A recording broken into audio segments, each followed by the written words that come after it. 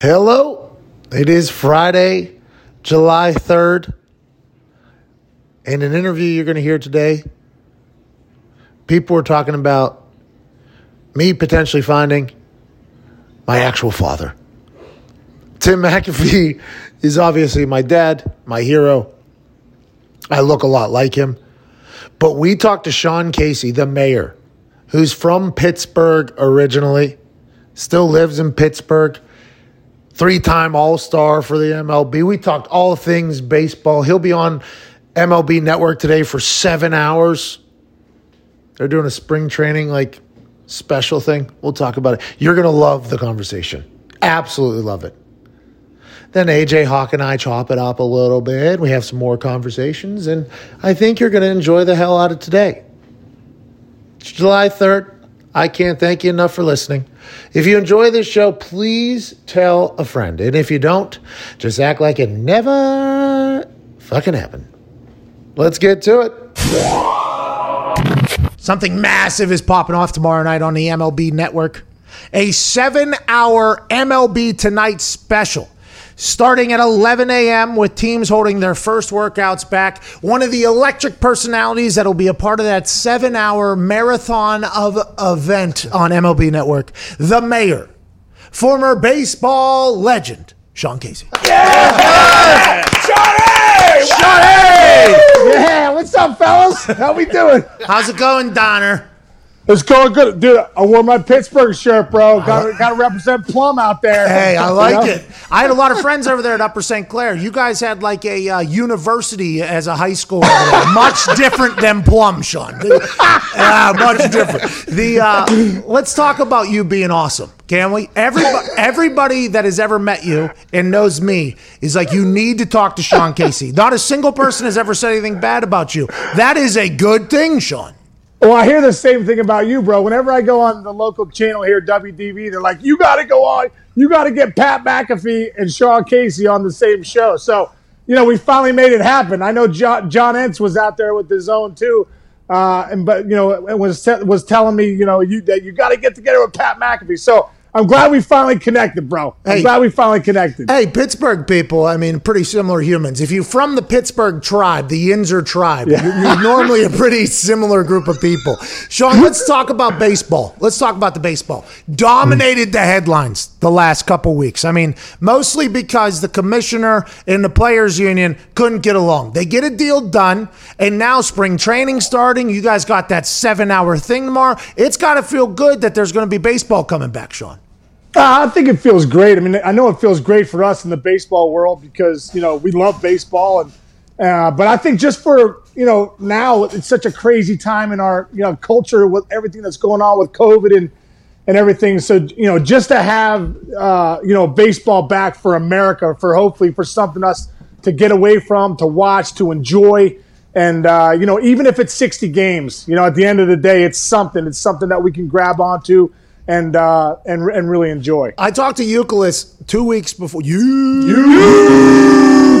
good. Hey, that was awesome. I'm happy you jumped in there. Look at this.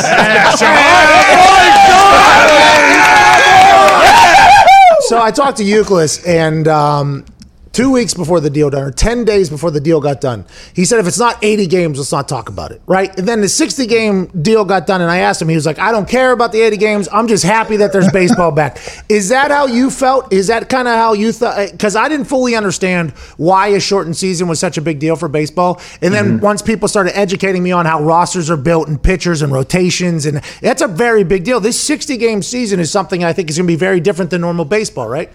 Well, the cool thing about 60 games is that, I remember being on the Reds in 2004, and we turned out to be one of the worst teams in the league that year.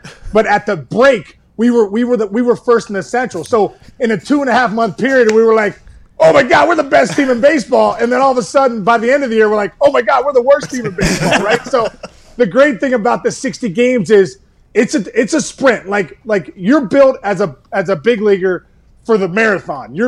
Teams are built for 6 months, but any team could win it for 2 months. And so that's what I kind of like. Like 60 games, you talk about the Yankees, the Dodgers, the Astros. Guess what? You had 2 bad weeks and you're one of the best teams in the game, you're gone.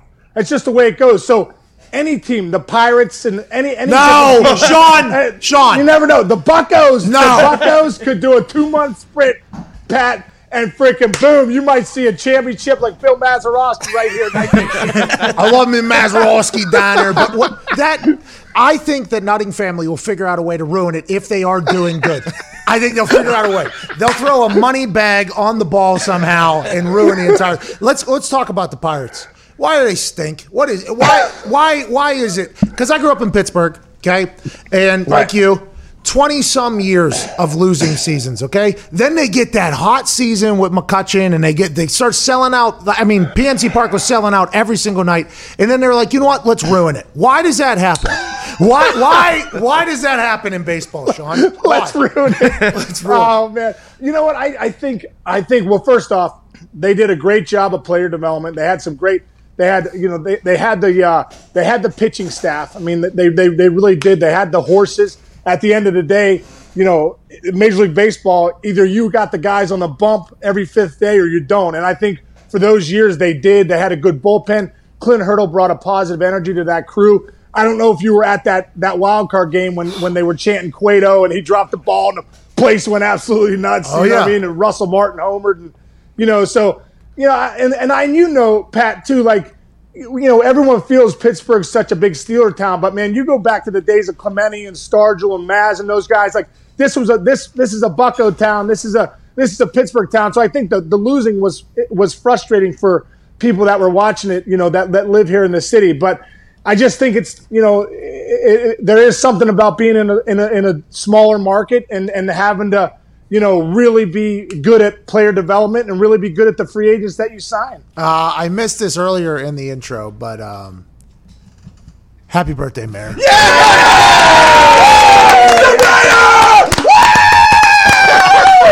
Another trip around the sun, Sean. Thank you. Another trip around the sun. Congratulations, the big 30. Okay, now you're living. Whenever you were growing up, were you always baseball? Oh, you know what? I was always baseball, but I was football too, because you got to be, if you're from Pittsburgh, you got to try football. I didn't go to the NFL like you did and dominate, but I remember my freshman year in high school. They're like, I played on the freshman team. They're like, all right, Casey, like get in there on goal line defense, and it was like one of those things where like I was like a bigger kid. I was more like heftier, like too many McDonald's cheeseburgers. Oh, you know what I mean? yeah, so I wasn't like. Yeah, so I wasn't strong, but I was bigger. So, like, get down there and goal line defense. And I remember getting my 4-point stance. Helmet didn't fit. I'm down like this.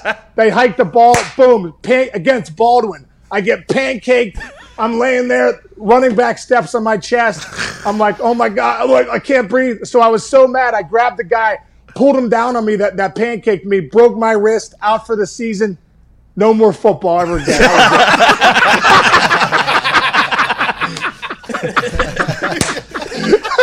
So then I started playing baseball. Okay.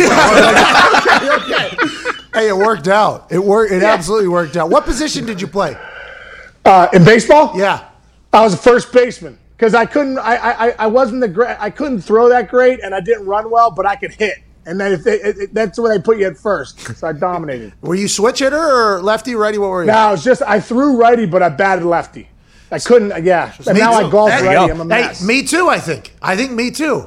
I played a game for the Washington Wild Things. You know the Washington Wild Things. Yeah, outside. Oh, yeah, I know the Washington Wild Things. I played right field. It was the first time in my life I ever played baseball. So my dad didn't let me play baseball. First time ever. Started in right field for the Washington Wild Things. Then I always assumed, because I golf righty, I play hockey righty, I throw righty, I assumed I was a righty. So I get into, like, I didn't take any BP really until right the day of the game.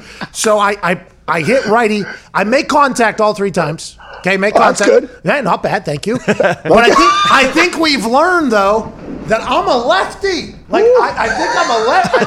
So I need another shot at that damn thing. I really do. What is it about hitting that made you a good hitter? You could just see the ball? Is that what it is? You know what? I think there's definitely something to be said about eye-hand coordination. Like, I knew I always had really good eye-hand coordination. Like, just playing ping pong in the basement when I was 12, I'm like, man, I got elite eye-hand coordination. I'm returning everything. This is unbelievable, right? So that was the first time I realized, hey, I got a shot. But I think there's just something about that eye-hand coordination. And when you get to that level of the big leagues or even moving up, it's really getting so visual and being able to slow the game down and let the ball travel and then just squaring it up. It's not an easy thing to do. And, it's a skill you just got to work on every day. And now that you're lefty, go back to the wild things, bro. Maybe you hit a couple doubles in the gap. Excuse me. And your claim to fame isn't just, hey, I put 3 balls in play. Like, I want some hits. I want hits. Excuse me, got on base. Billy Bean would have signed me. I got a 333 on base percentage because of an overthrow. I take credit for that. And also, the Washington Wild Things, they're going to have to come to the negotiating table because the Birmingham Barons, Birmingham Barons have got into the conversation. I go from Frontier League to AA in my first 2 ever baseball games, potentially. I'm pumped for it, Sean. You went from South Hills Fed League to AA. All right. All right. Take it easy. South Hills is a part of Pennsylvania and Pittsburgh, by the way. Because you were such a good hitter, and you were around for a long time. Now you're part of the MLB network. This hiatus that has happened since the last spring training, and then there's going to be a shortened spring training here to come back in and the games. Who does it favor? And when I asked Euclid, he was like, he has no idea. He thinks it's going to be like an individual case-to-case basis. But as a hitter, do you think like earlier in the year it's a lot harder to hit, or do you have to find a groove, or do you think hitters will be able to find it early and the pitchers won't be able to find it here? I think the big thing with baseball is, when you go to spring training, it's unbelievable. You're hitting all off season, you're raking, you're hitting off the machines, maybe some BP. And then you get into that first day of live BP where you're facing like a legit pitcher, and you're facing your number 5 starter, and he throws a fastball. You're like, boom. You're like, oh my God, I feel like Pat McAfee in the All right. Take it easy. No, but you start to think no, man, those first couple days of spring training when you're facing live pitching, the pitchers definitely have the advantage. But I do think that the players will have a spring training, and come opening day one, the hitters will be ready to face those pitchers. I think it'll be an even matchup, no doubt about it. Who was a pitcher you loved facing? Oh man, I loved facing Jose Lima. Rest in peace. Oh yeah. Jose Lima would he would just poop it right up there for me. Just right, about 92 miles an hour, right down the middle. Boom! You could put some barrel on it. It was great. Rest in peace to Jose. Yeah. This man's passed away. I can't even ask him for his rebuttal to this. Have a little respect. He was the best. Yeah, there's another one. Sean, are you kidding me? The mayor. Yeah. You work for the MLB network now.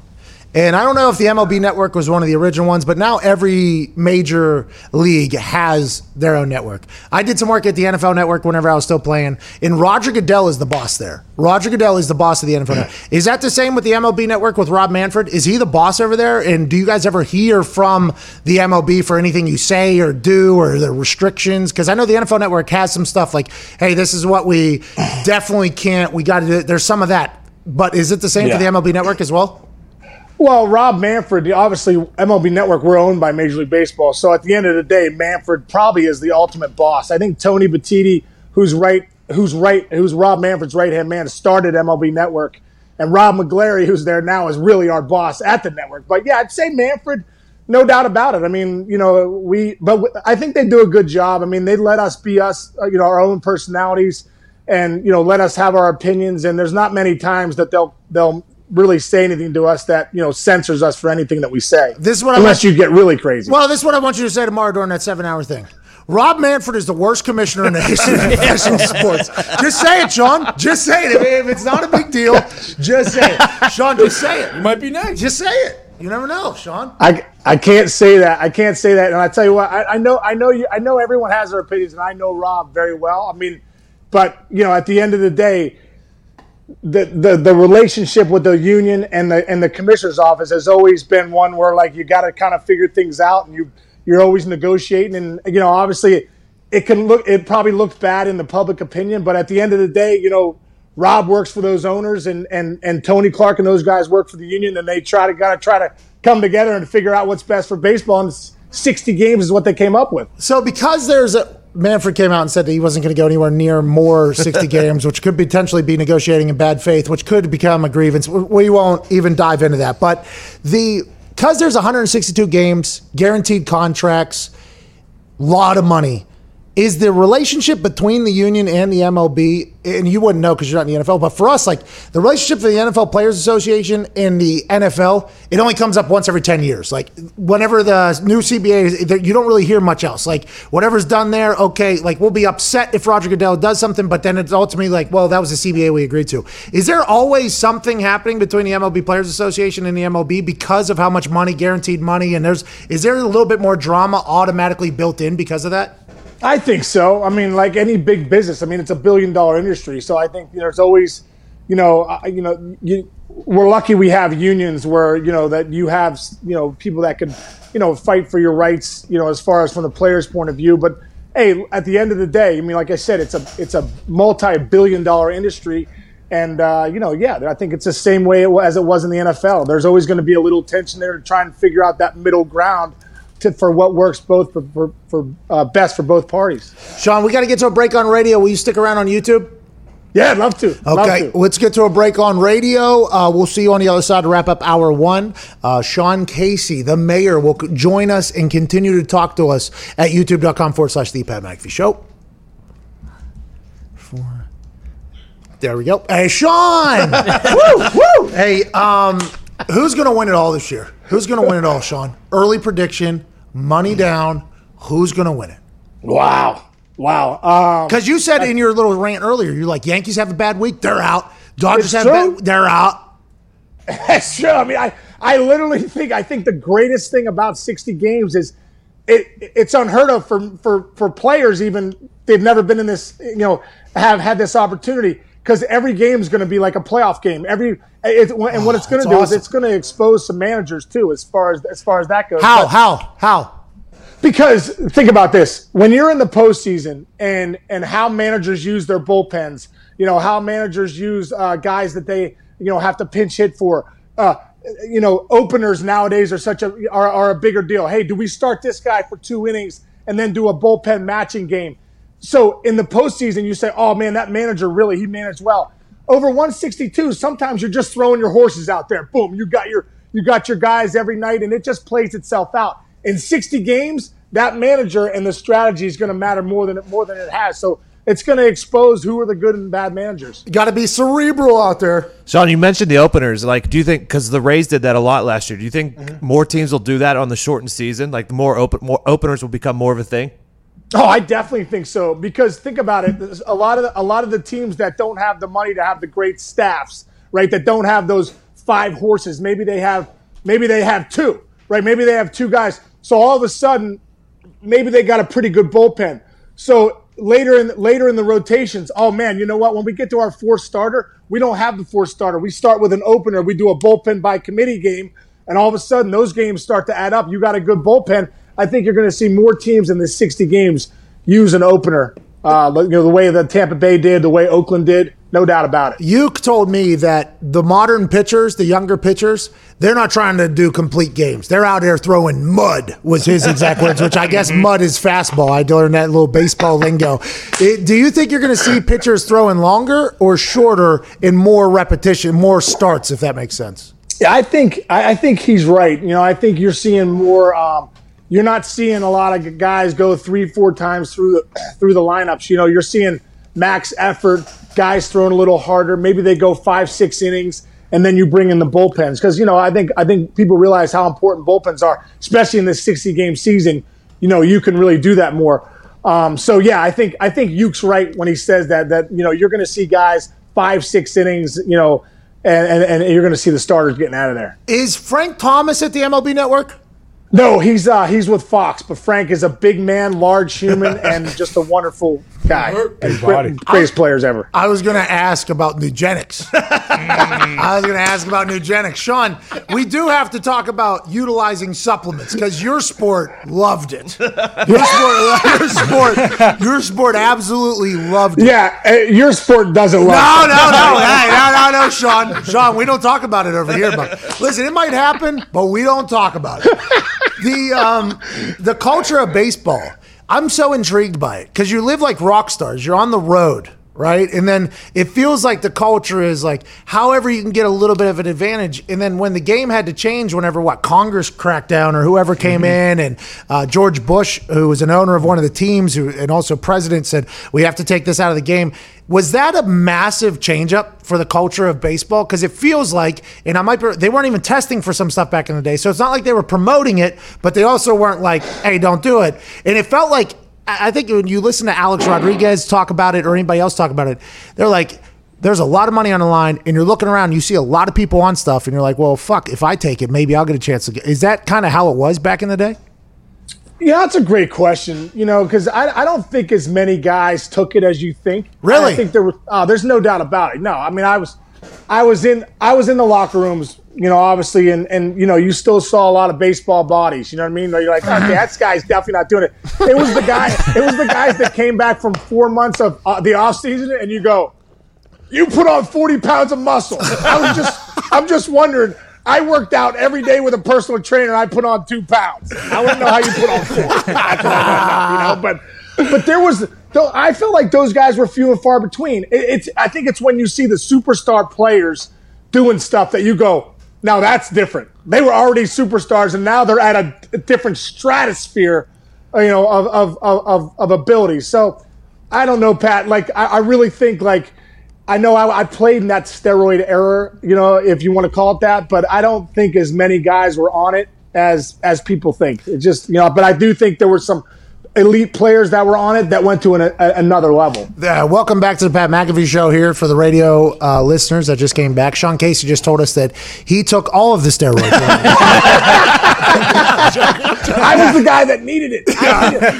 I took the protein shakes. I should have, it's unbelievable. Just kidding. Bryson DeChambeau drank 9. He's drinking 9 protein shakes a day right now. It's insanity. Sean Casey did not say that, by the way. I just want to know what you said. A guy that didn't need it. What was it like playing with Ken Griffey Jr.? Was he just the best hitter of all, that you've ever been around? Dude, that's sweet. You know what? It was the sweetest swing you've ever seen in your life, and just.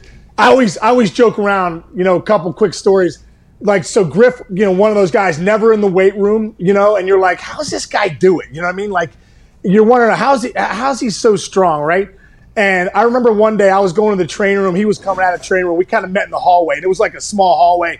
And we just like kind of bumped, and I was like, you want to go? He's like, let's get it on. So next thing you know, me and Griff are in the hallway. No one's around. We start grappling. I throw him in like a half Nelson, boom, we shoot. Maybe a headlock, and I'm giving him a noogie or something like that, And next thing I know, like Griff had this big thing. He would always come up to you like he was Spock, and he'd hit you with like the Vulcan death grip. And you're like, you're in the dugout. Like, gee, it's unbelievable, right? So he would hit you with these pressure points. So we're wrestling one day, and I'm thinking to myself, I'm jacked, I'm lifting all this stuff, and Griff doesn't really lift. Next thing you know, he takes his fingers like this. He shoots them under my rib cage, and I'm like, oh my gosh, I've never felt this kind of pain in my life. And he picks me up like I'm a 4-year-old little kid, and he pins me against the wall like this. Boink!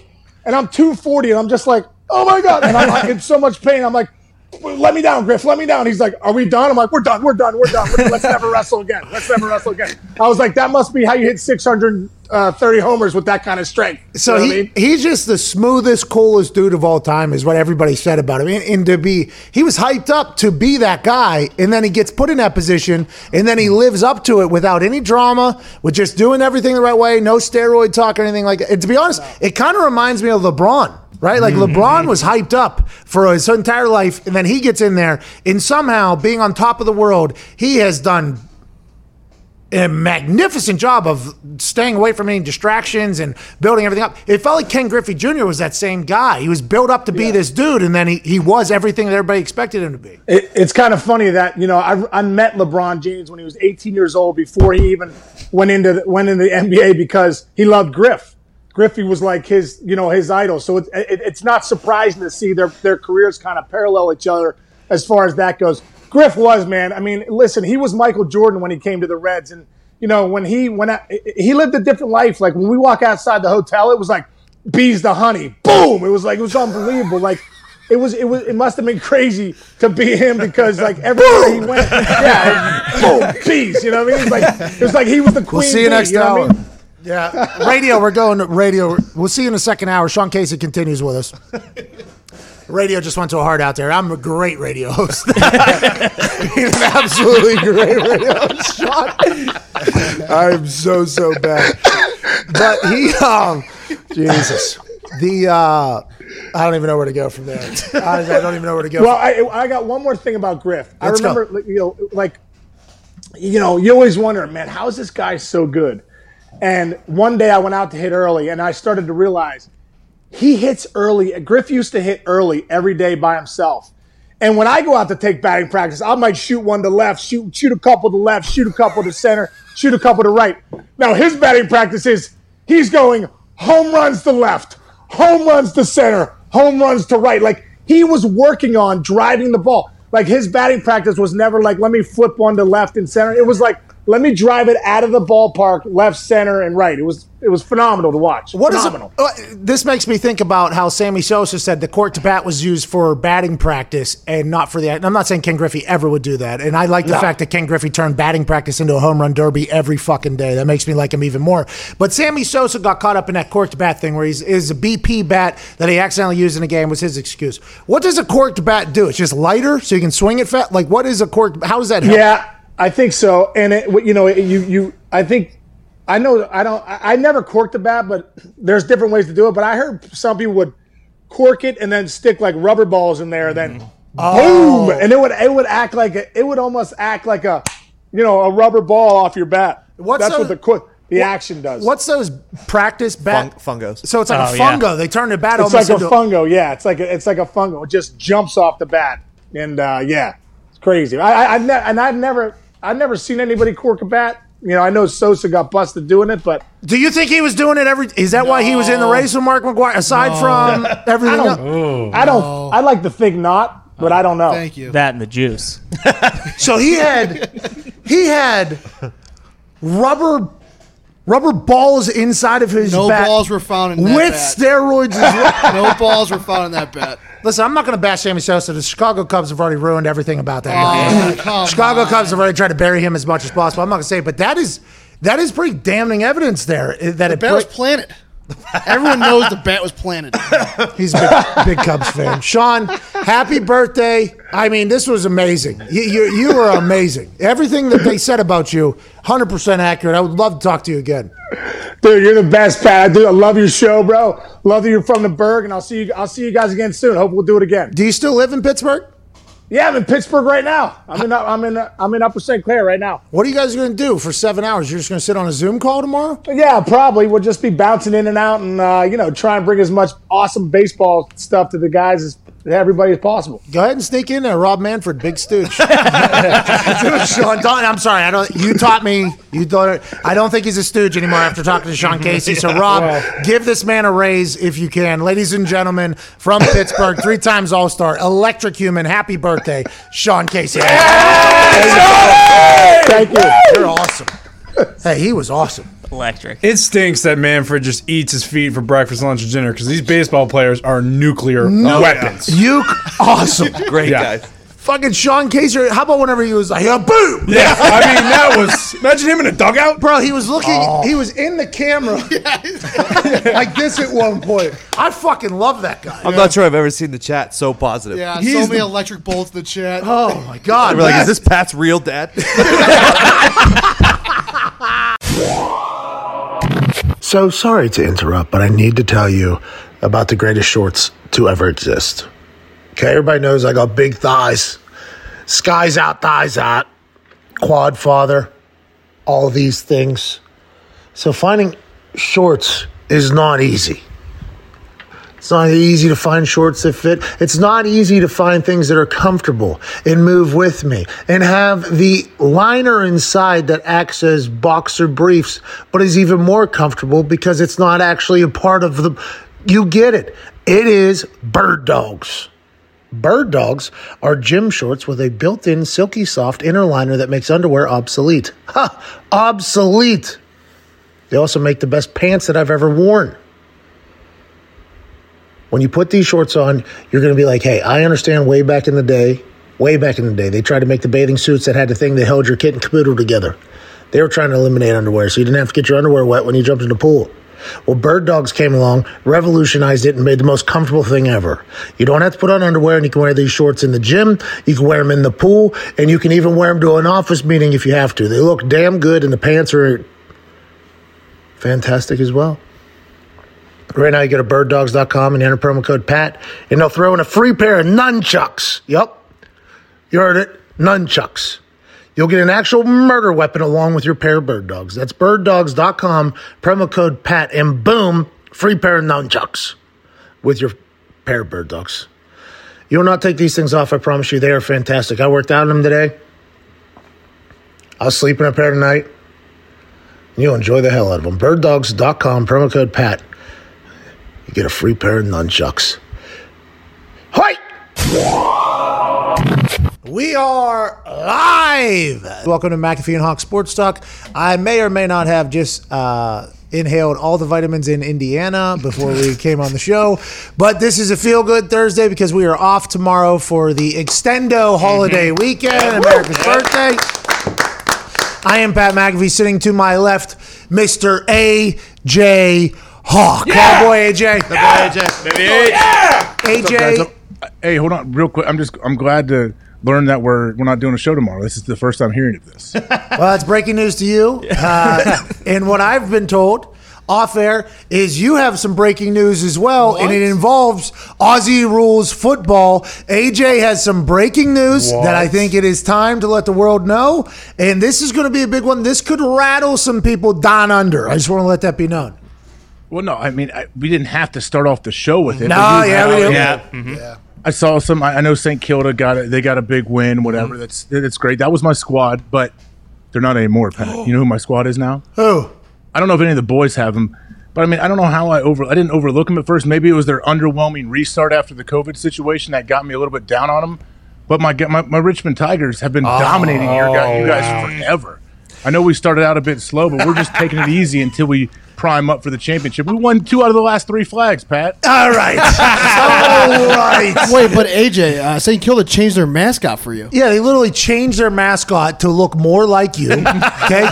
St. Kilda was pumped that you were their fan. And from what I've been told on the internet, Australia's not going to be happy with you changing teams. Wow. They say, hey, mate, you go down with the ship. That's the way the AFL is. But we've been saying this since the jump. You and old Dusty Martin are the same motherfucking people. So the fact that you go to the Richmond Tigers, I think this is a much better fit personally, even though St. Kilda tried their absolute best to keep you around as a fan. Yeah, they did. I mean, hey, credit to St. Kilda. No, it means nothing. Like, I have no ill will towards you. But my guy, Trent Cotchin, the captain of my squad, I felt the pull. I needed to jump on board with them, and it also helps that they've been dominating your team for a while. All right, all right. Collingwood Magpies hit a little bit of a slump, and Steel Sidebottom is out for 4 weeks for getting half naked, arrested, or whatever. I mean, that's why I'm a fan of the team. Real name, Steel Sidebottom? Oh, Steel Sidebottom, real name. Steel Sidebottom, real legend. Steel Sidebottom, real half-naked last weekend. Steel Sidebottom, really suspended for the next 4 games. A little bit of a tough go for old Steel Sidebottom. And I was thinking about potentially doing what you did there. You know, like maybe hop ship over to the Western Bulldogs because they got a kid named Bailey Smith who's 19, who has one. There's the actual report right there for Steel Sidebottom. Naked Pie smacked with multi-game ban. What a headline over there. Shout out to Australia, still making great headlines. Yeah, it's not easy to do. But the Western Bulldogs have this kid named Bailey Smith who has this impeccable mullet, and he's a stud, and he's 19. And I was like, I love Mason Cox and Coxzilla, and he's the reason, that I've become a Collingwood Magpie fan because we have an American over there doing it. But after watching the games, I don't know if their style of play and story, I don't know if it's 100% matches up with me. And then I started getting some tweets from Australia like, hey, you go down with the Magpies now, pal. And now that Steel Sidebottom is suspended 4 games, it kind of brought me back. But what you did is going to be, I think, frowned upon pretty heavily down under with you just turned your back on the St. Kilda Saints right to go to the Richmond Tigers who are champions. Well, hopefully the Richmond Tiger fans will embrace my fandom of the squad, and the guys know that I'm pulling for them. They know you're not. Kilda, hey, no, nothing personal here. This is strictly business. This is strictly where I feel like my Richmond Tigers are going. I feel like they are on a steady path upward, and I'm not sure if St. Kilda's on that same trajectory. Listen, but I'm worried that your path with the Richmond Tigers. I don't know if the Richmond Tigers fan base are going to come in with you though, because they know that as soon as they hit a couple bumps in the road, you're out. Yeah. You're going to go somewhere else. It's about loyalty, AJ. Because guess what? I'm jumping on when they're down. They're at their lowest right now. The Richmond Tigers. I know this is a buy low, sell high. This is what they are. Patriots, classic. This Cam Newton deal is still fucking insane. AJ. Which part? The money? $1 million. And there's people right now, stooges, I think, personally. And I mean, everybody's entitled to their opinion. Some are just wrong. And there's a lot of people that have that think Cam Newton isn't even going to start over Jared Stidham. They think Jared Stidham's now maybe day one starter. Okay, maybe Jared Stidham is starter day one because Cam. Game one, I still think Cam's a starter. Me too. Yeah. But I'm giving that up though in this conversation with the people who are saying I'm okay saying like maybe Jared Stidham has, because quarantine, he just got to the team, he's only going to have a couple weeks, whatever, but the Patriots will be able to coach him up if we know anything about them being good, and they'll be able to make a game plan that revolves around what Cam Newton's good at. So anybody that thinks that Jared Stidham's going to get and this is going to be cut up for a freezing cold take if this ends up happening, but Cam Newton is motivated. Cam Newton took a deal for $1 million, which is less than a lot of terrible quarterbacks in the NFL right now. And Cam Newton is going to get put into a coaching system that will make him potentially his best player yet. I mean, let's go. I think Cam Newton, and I don't know how this happened. The rest of the NFL fucked it up. Rex Ryan even said that. Rex Ryan went on to ESPN, and Rex Ryan has said some hilarious things, obviously, throughout his years, but Rex Ryan is a defensive specialist, right? I mean, he has a good defensive brain. He took the Jets to the AFC Championship a couple times. I mean, he's, for all of his shenanigans, is a good mental defensive coach. And he said the fact that everybody let this happen, and now he's going to be the Patriots starter, is just absurd, basically. Yep. Cam Newton is a stud. I never had to play against him, obviously. He didn't punt return or kick return. I assume you did. Is Cam Newton, if he's motivated and healthy, why would anybody think that he's going to stink? What is that about some of these older whites that think he's going to stink up there? Well, I think like you said, some of the older whites, they're letting their old school like beliefs, like they're getting mad when he celebrates or saying like, oh, he's a showboat or whatever. Like that's just 25 years ago. Like you grow out of it, man. Like if you're a 60-year-old stooge, as you would call him, and you're getting mad that he's gonna celebrate, or you think he showboats, like that's what's fun. Like, what's fun is watching clips of Deion Sanders from back in the day and watching him high step from 60 yards out, like the last 60, and flash the ball at people. Like, that's awesome to watch now. Maybe in the moment, I'm sure people are like, oh, it's disrespectful to the game. But I think it all adds to it, and I think Cam does a great job of that. It seems like he's having fun. Well, then Bill Belichick from like 2009 or something, they have a Do Your Job documentary where he is literally, and I've never heard this from a coach. Chuck Pagano, I guess, kind of said something along the same lines, but Bill Belichick was like breaking down why celebrating is good for the team. He like showcased a couple plays that were made in this Do Your Job documentary. I think it was Do Your Job documentary. Was that what it was? Yeah. Do Your Job documentary. He showed some plays where there was no excitement after a guy made a big play. One was against the Colts. I think one was maybe against, I don't know. Chargers. But a guy would make a big play and nobody would go celebrate with him. And Belichick's like, look at this. Like, he just made a massive play, and I think he's the only one that knows it. And then he showed a touchdown or something. And the touchdown, the entire team came jumping over, and he said, look at this. Look at the message that this sends to the other team, by the way. That is a big deal. And I think a lot of people don't fully understand that and embrace that. And I appreciate the fact that the greatest coach of all time, who's known for being a hard-nosed guy, embraces the fact that, like, look, when you're having fun and just beating the hell out of another team and you're all in it together, the message that sends to the other team is like, oh, fuck, we're in one today, And I've always believed that. I'm a big celebration fan. Like, hey, if you work your ass off and you accomplish something, go ahead and celebrate that thing if you want to. And if you don't, cool, do whatever you got to do. But these people think Cam Newton's not going to be a good Patriot because of his celebrations, and because I just think they're very, very stupid. I think they're very, very stupid people. Very, very stupid. Yeah, they are stupid. I guess an issue some people might have, like, have you ever heard coaches say, hey, celebrate with your teammates?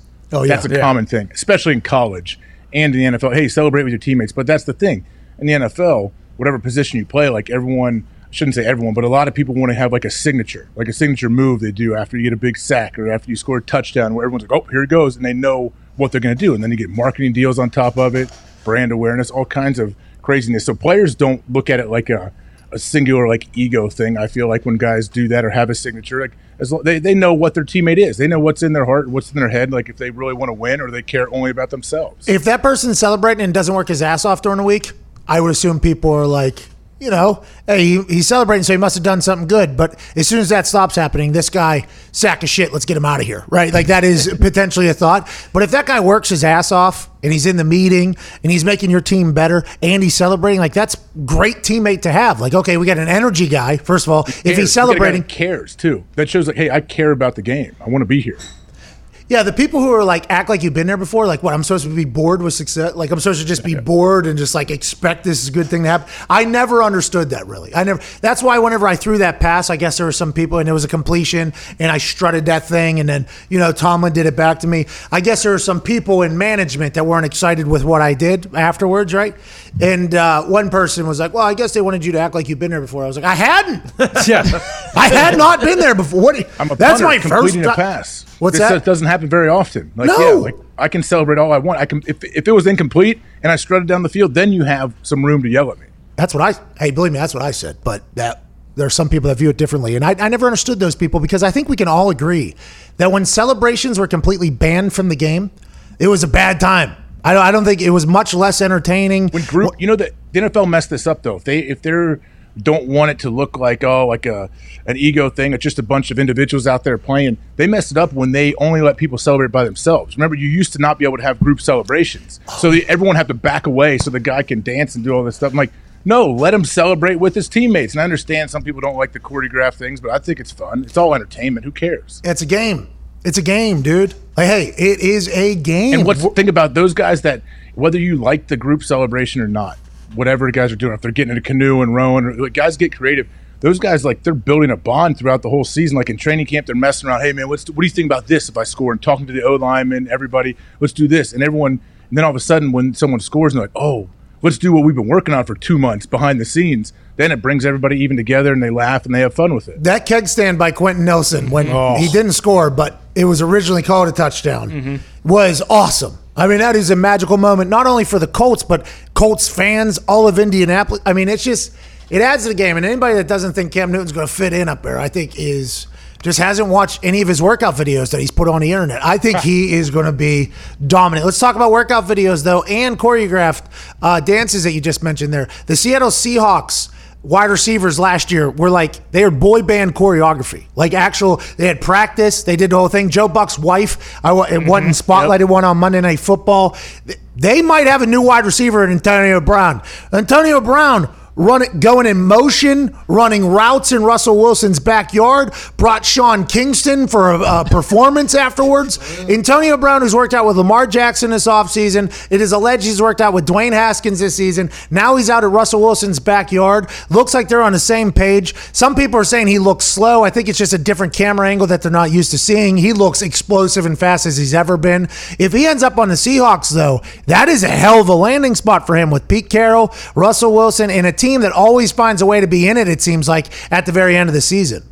Yeah, I mean, wait, so I didn't know about the Sean Kingston part. Did he, perform afterwards? Well, I don't know. In my head, Russell Wilson's house, there's a football field, and then afterwards there's a stage over there where Sierra, practices, and Sean Kingston went up there. Sean Kingston! He has a sick car, by the way. What's that? Sean Kingston's car is sick. Yeah, I think he has a few of them. Sean Kingston used to make just bangers. That's all it used to be, just bangers. But yeah, there he is out there in Rancho Santa Fe, California. Sean Kingston rocking a chain or two and a good watch and a bracelet. Yeah, he is balling. He's doing just fine. A lot of people were questioning Antonio Brown wearing the Raiders helmet. Did you get to keep? He fought so hard to get that thing. Yeah, that was the helmet that he went to battle for, right? That was and it got okayed. Did you have the same helmet? I don't even know if it got okayed. I'm not sure if it was cleared or not. Yeah, I don't know either. But is he taking the same helmet from Pittsburgh to Oakland? Oakland, obviously not to New England because it would have New England on it. So so he just they could paint it and put new stickers on. Really, that easy? A lot of Raiders fans were not happy that he was wearing it. I mean, he's been. I don't know that. I don't know what he did, but I assume when Brett Favre left Green Bay after 15, 16 years, he took his helmet and they painted it or put stickers on the Vikings and Jets. Well, they also had to give him, 15 different helmets for him to try on, so I'm sure he snatched one or two. Oh, Antonio? Yeah. Yeah, not a bad play. Let's get back to Brett Favre, though. He took his helmet that was painted right to TMZ and just started saying things that weren't true. What did he say? What all was he saying? I don't know. Why is Brett Favre doing a TMZ interview? I love it. knows? I love it. If Brett Favre's getting in the media game, I love it. If he's going to join TMZ, I love it. If he's going to do all this stuff, anytime Brett Favre speaks, I think it's entertaining for whatever reason. Like, whatever reason. This time, it was entertaining because he said something that was just completely false, and I enjoyed it. And coming out of Brett Favre's mouth, the story about him having no clue what a nickel defense is, amazing. And anytime he talks, I'm like, this guy, one of the greatest of all time. Some hilarious situations off the field, obviously, with him. Hilarious, Oh, yeah. not hilarious, ridiculous situations off the field. But every time he speaks, it seems like something just really pops out. In this particular one, he said that Jordan Love could be Taysom Hill. And then if you just look at the stats, I guess Jordan Love, I think, had 175 yards rushing in an entire season for Utah State. So it's not just like, I don't know if that's going to be, maybe though. Hey, maybe Brett Favre knows something we don't know. who knows? But it sure feels like stats say that's not an accurate statement. I mean, a Taysom Hill role, maybe they could try him out in a role, but there's only one Taysom Hill. Like, there's nobody else like him, like that's built like him, that moves like him, that has that mentality. Jalen Hurts, maybe. Yeah, they could definitely try it out. And I like Doug Peterson. I give him credit. Like, I think he could find a way to craft him in and give him little packages early on. But for Jordan Love to do it, I don't know. I mean, Jordan Love's definitely an athlete. He's very athletic, but he's a lot taller. Isn't he like 6'5"? Well, and he's skinny. And I think that's why Jalen Hurts potentially, because Jalen Hurts is a stout, thick guy. Yeah, he's a thick guy. And then you think about Taysom Hill. The reason why he's able to do it is because he's thick. He's kind of built for it. And then that Sal Paolantonio said night of the draft that he got a text from somebody in the Eagles organization, and I don't know who that is, or maybe he said the name, and I just automatically assumed it was Doug Peterson. Look for them to use Jalen Hurts in a lot of different situations. So I think they are potentially trying to find a Taysom Hill, another Taysom Hill. Will Jalen Hurts be it? I don't know. We'll see. He can throw the hell of the ball. He did throw in college the ball into defensive meeting rooms quite a few times when I was watching games. But the guy's a winner, guy's a leader, hard worker, and I think he can squat 2,000 pounds or something like that. So in college, Taysom Hill ran for 2,800 yards in college. Jalen Hurts ran for 3,200 yards in college, and Jordan Love ran for 400 yards in college. So it seemed like Jalen Hurts probably more likely to do the Taysom Hill thing. But hey, Brett Favre might know something that we don't. Maybe he knows something that we don't. And didn't Taysom tear his ACL like 7 times in college? He was hurt a bunch. Well, the only college film I've seen is Nick shoving down all his interceptions in my face. It is bad. It's glaring interceptions. Just It doesn't bad. matter. Balls hitting the dirt. Just The guy's Super Bowl quarterback champion of the future. Does it all. Special teams. Have a little respect for the guy. so are you. You throw a better ball than he does. Not now. Maybe in college I and threw a who? better ball than him Who for we sure. But talking now about? he's professional. He's Taysom been in Hill. Drew Brees' quarterback room. Yeah. I mean, he's throwing a good ball, throwing touchdowns all over the fucking place.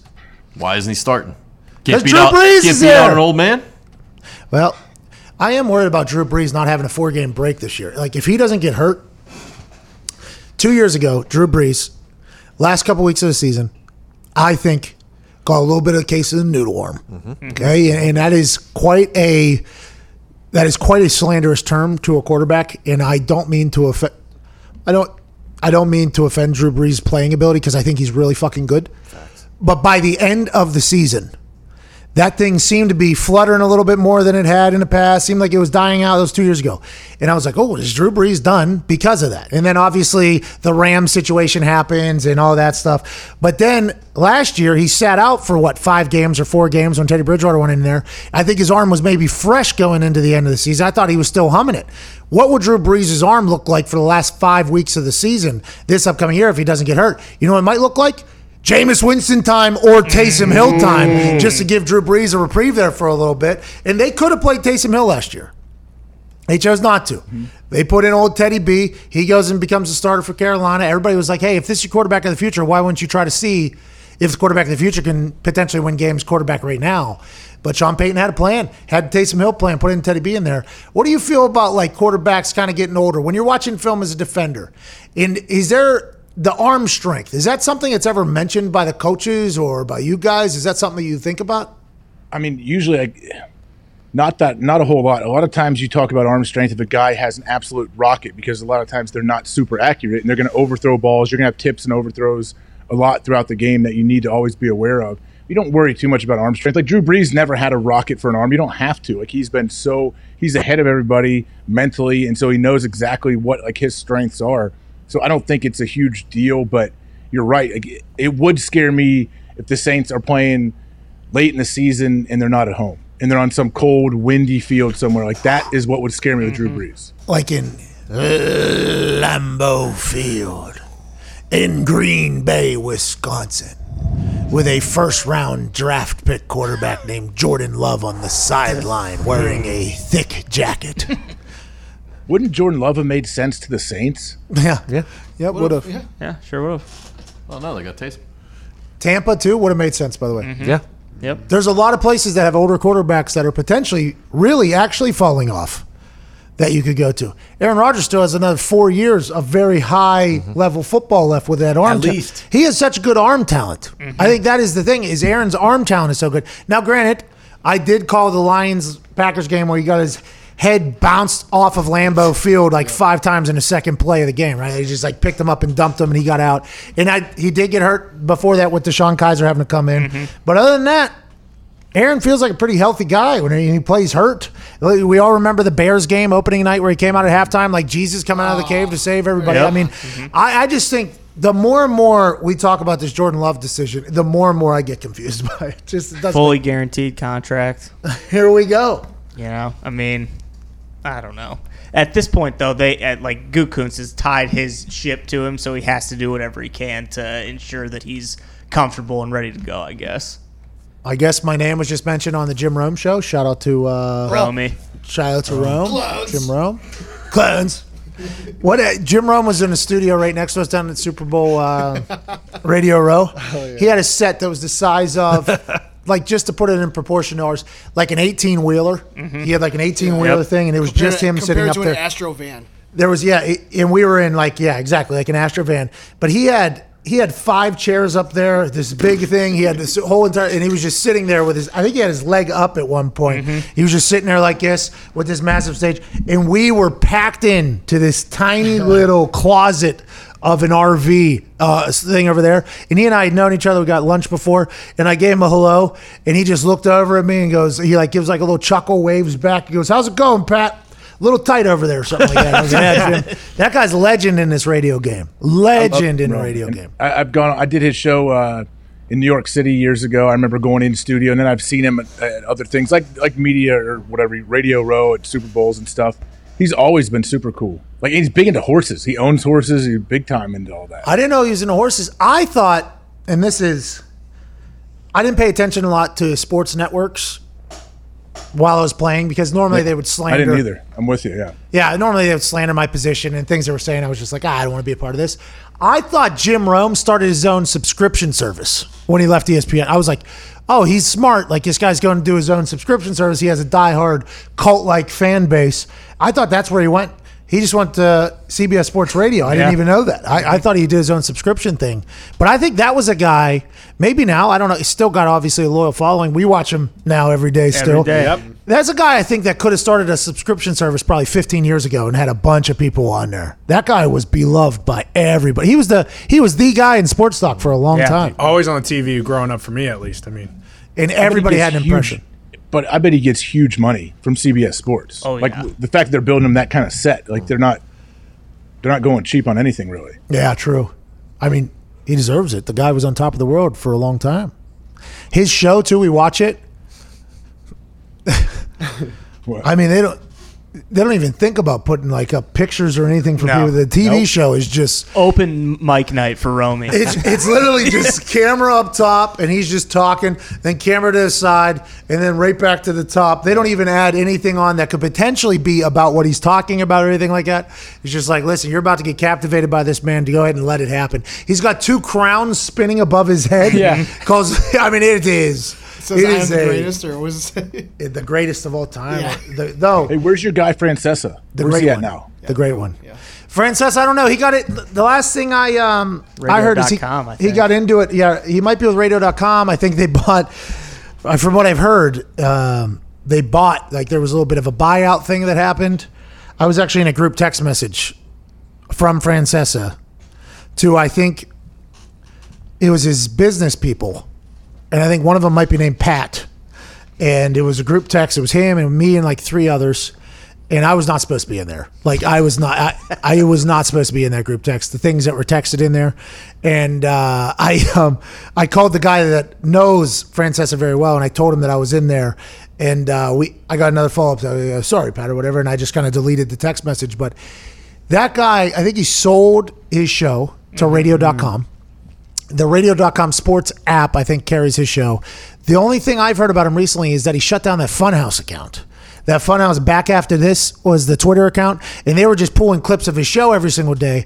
And to be honest, as somebody that didn't grow up in New York City and didn't listen to sports talk, that was really my first introduction to Francesa. So I was just like the people who have heard Francesa for the first time. That's all I know of Francesa is like that account. Bingo. So then I think just like a month ago or 2 months ago, they told that account to stop posting. And now they're posting him again, though. So I don't know if they came back to an agreement or whatever. He told everybody. What's that? He told everybody he wasn't going to let anybody clip from his show, I guess, because he didn't want anyone to know he was doing a show, what it sounds like. That's exactly. Exactly. Because there is that fine line of like balancing like your shit getting placed everywhere so people don't have to come to where it's actually supposed to be to watch it, to the potential if a tree falls in a woods and nobody's around type situation. But he had a paid platform, right? He like left his whatever radio gig and he started his own app, and he wanted people to pay like $7 a month to listen to his Mike's show. On. Yeah, Mike's on. Have a little respect for the what's name. up, Eddie? Hey, what's up, Mike? What's happening? Hey, Mike, Stan Lee died today. Did you ever meet the guy? What do you think of him? Stan Lee. Yeah, Stan Lee. I don't Never know heard who of he Stan is. Lee? Don't know who he is, no. Jesus. Who is he? Who is he? Who is Stan Lee? He was one of the creators of Marvel Comics. Oh, who cares? Oh, who cares? Gets me every time. Unbelievable. I didn't know Stan Lee. Rest in peace, Stan Lee. Pat? By the Yeah. way. I didn't know who he was either. Great Spider-Man. That's what I know Francesa, though. I know those clips. I know clips when I know him from some serious shows I listen to that they always like to play those when someone calls in and messes with him and they get through, and his reactions are just the best. Like that's all I care about with Francesa. I love it. Okay. Looks like we got another dope calling today. This guy's got nothing better to do than just be a dope calling the show. You wait 30 minutes, that's fine with me. You know, I'm gonna keep doing the show. I mean, doesn't matter to me. He came on. He came on my show. Ty, incredible by the way. He came on my show before I had my live radio show, and I asked him for some advice. It was amazing. Don't listen to anybody, he said, first of all. He said, they're going to want you to do things. Don't listen to anybody. Just don't listen. That was his rule number one, was don't listen to anybody. Then his second rule was like, for the callers, like, don't be scared to just kick them the hell off the air. Like, I was like, yeah, but I want to be nice to them because they're like, listeners of the show. He said, they are not listeners of the show.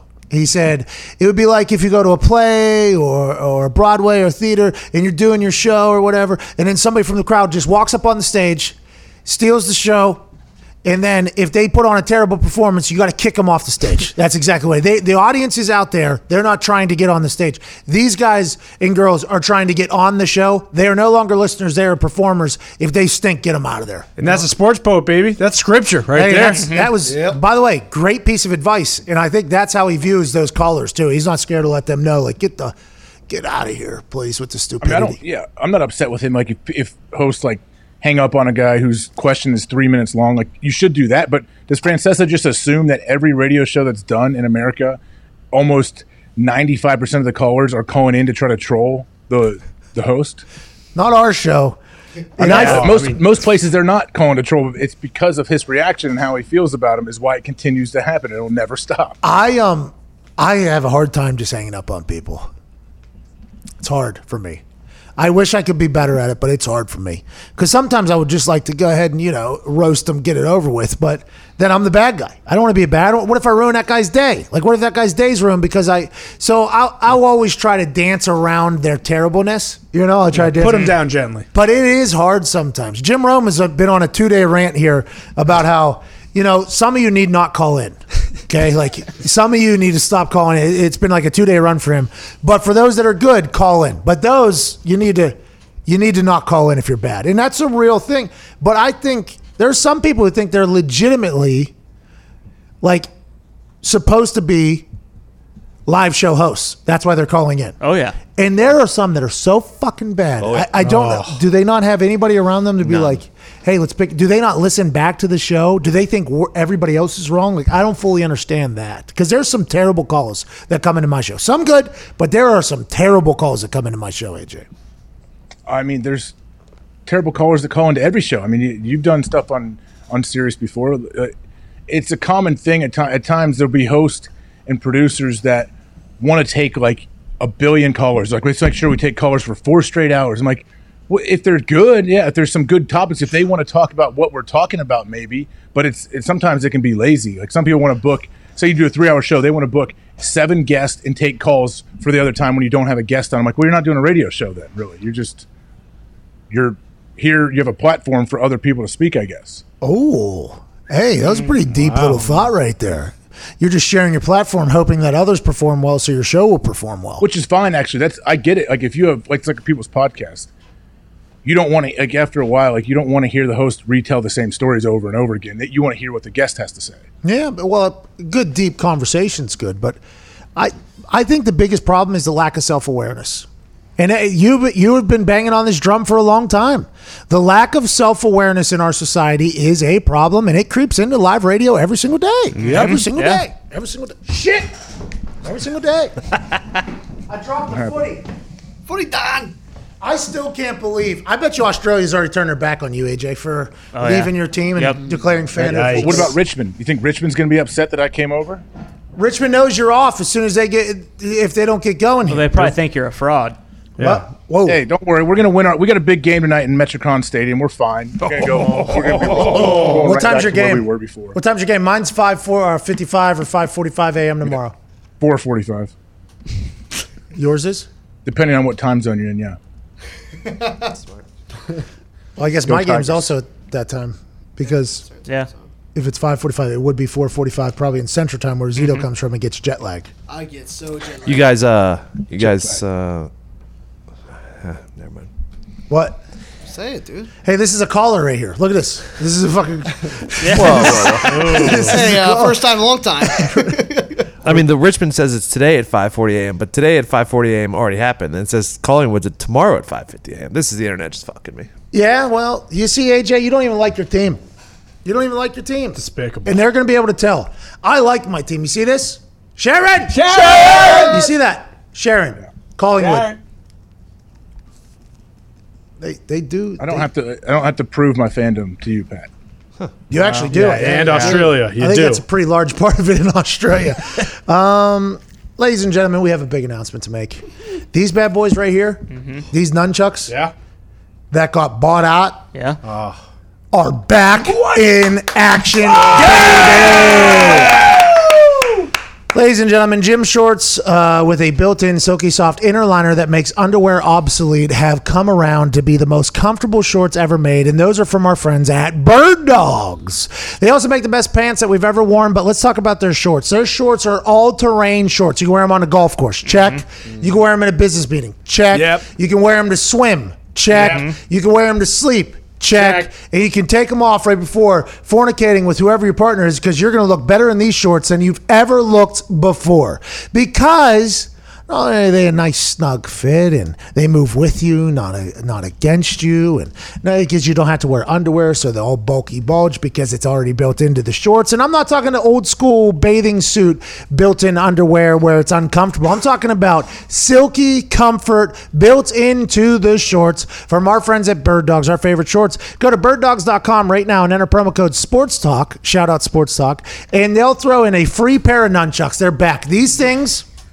The last time we ran this promo, like 2 months ago, folks bought too many. They ran out of nunchucks. Oh. They sent an email. They said, hand up.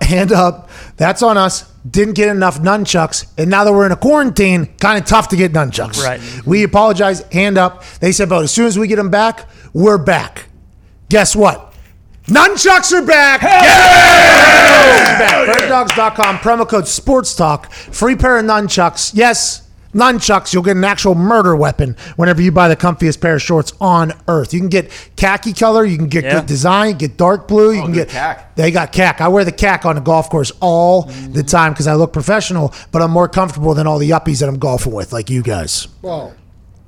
Birddogs.com, promo code SportsTalk, and boom, free pair of nunchucks with your pair of Bird Dogs. You will not take these things off, I promise you. I love them. Right now, Connor's having Bird Dogs Thursday. Oh, yeah. Bird Dog Thursday. Usually do Friday, but only Thursday today. Caca. Woof. Bird Dog! Bird Dogs! Caca. Bird Dogs! Woof! Bird Dogs! Caca. Woof! Bird Dogs! Caca. Woof! Bird Dogs! Oh, because bird Woof! dog. You guys are bird dogging it over there. Woof! I talked to Sean Casey this morning, the mayor. Do you know who this guy is? Yeah, I grew up a big Reds fan. I love Sean Casey. He was awesome. People have been telling me for years that I need to talk to Sean Casey because he's a Pittsburgh guy. So anybody that meets me after they've already met Sean Casey, they're like, you and Sean Casey would get along very well. You guys should chat. And I never got a chance to meet Sean Casey, right? Never got a chance to meet Sean Casey. He came on the show. First time we've ever seen each other or had a conversation. He was fucking electric. I mean, absolutely electric. They're doing a 7-hour special tomorrow on MLB Network starting at 11 a.m. because spring training camps are opening up everywhere. They're just going to be dropping in everywhere. Baseball is all the way back. Good for baseball, good for us. Will you watch MLB games or MLB practice in lieu of sports being gone? Or is this going to be like the Korean baseball thing where you watch a game and a half and then you're fucking done with it? I mean, probably the latter, but I think I'm intrigued as to what happens early on. I definitely want to see. Like, we were somewhere yesterday and I saw on the TV there was a baseball game. I'm like, oh, I made the joke. Oh, is this live? And of course, a couple people around me were like, I don't think so. And then I'm like, yeah, it says 2017, bud, and there's fans in the stands. Idiots, dude. Can't take them. Can't win with them. Won't win with them. Can't do it. But the Korean baseball. That's such a coach thing. Can't win with it. Won't win with it. Can't do it. The Korean baseball on in the morning, that ran its course, what, day 2? Oh, God. One, some would say. Day 3. Because I watched the show Get Up in the morning because I understand the research that they all do. So it's like, hey, whatever's on here, if there's stats on here and things that like that, I almost said things of that nature. That nature, yep. At the end of the day, by the way, big Pittsburgh thing I learned from Sean Casey and AQ Shipley. That is their go-to. At the end of the day. And I realized that I probably used to say that as well in Pittsburgh. That is at the end of the day, it's a Pittsburgh thing. Yeah, sums it up. But Korean baseball, I like the show Get Up in the morning. Like, I enjoy the show. I got a chance to be on it. I enjoy the show. I like the way they run. And this Korean baseball is just fucking back in that show all the way up maybe into our show. And I'm at the point where I'm like, I get it. We made this deal whenever there was no live sports happening. Wait, hold on. I don't want to cut you off. You're telling me they start Get Up late? They wait until the Korean Baseball League is over? Well, they've been kind of – the last couple of days they have – I think Greeny's gotten sick of waiting around. I think Greeny has been like, all right, come on, it's 11-1 right now, and can we get out of here? But yeah, for the last few weeks, if that game is running a little bit late, it cuts right in. Get Up started half hour, 45 minutes in, an hour late. Yeah.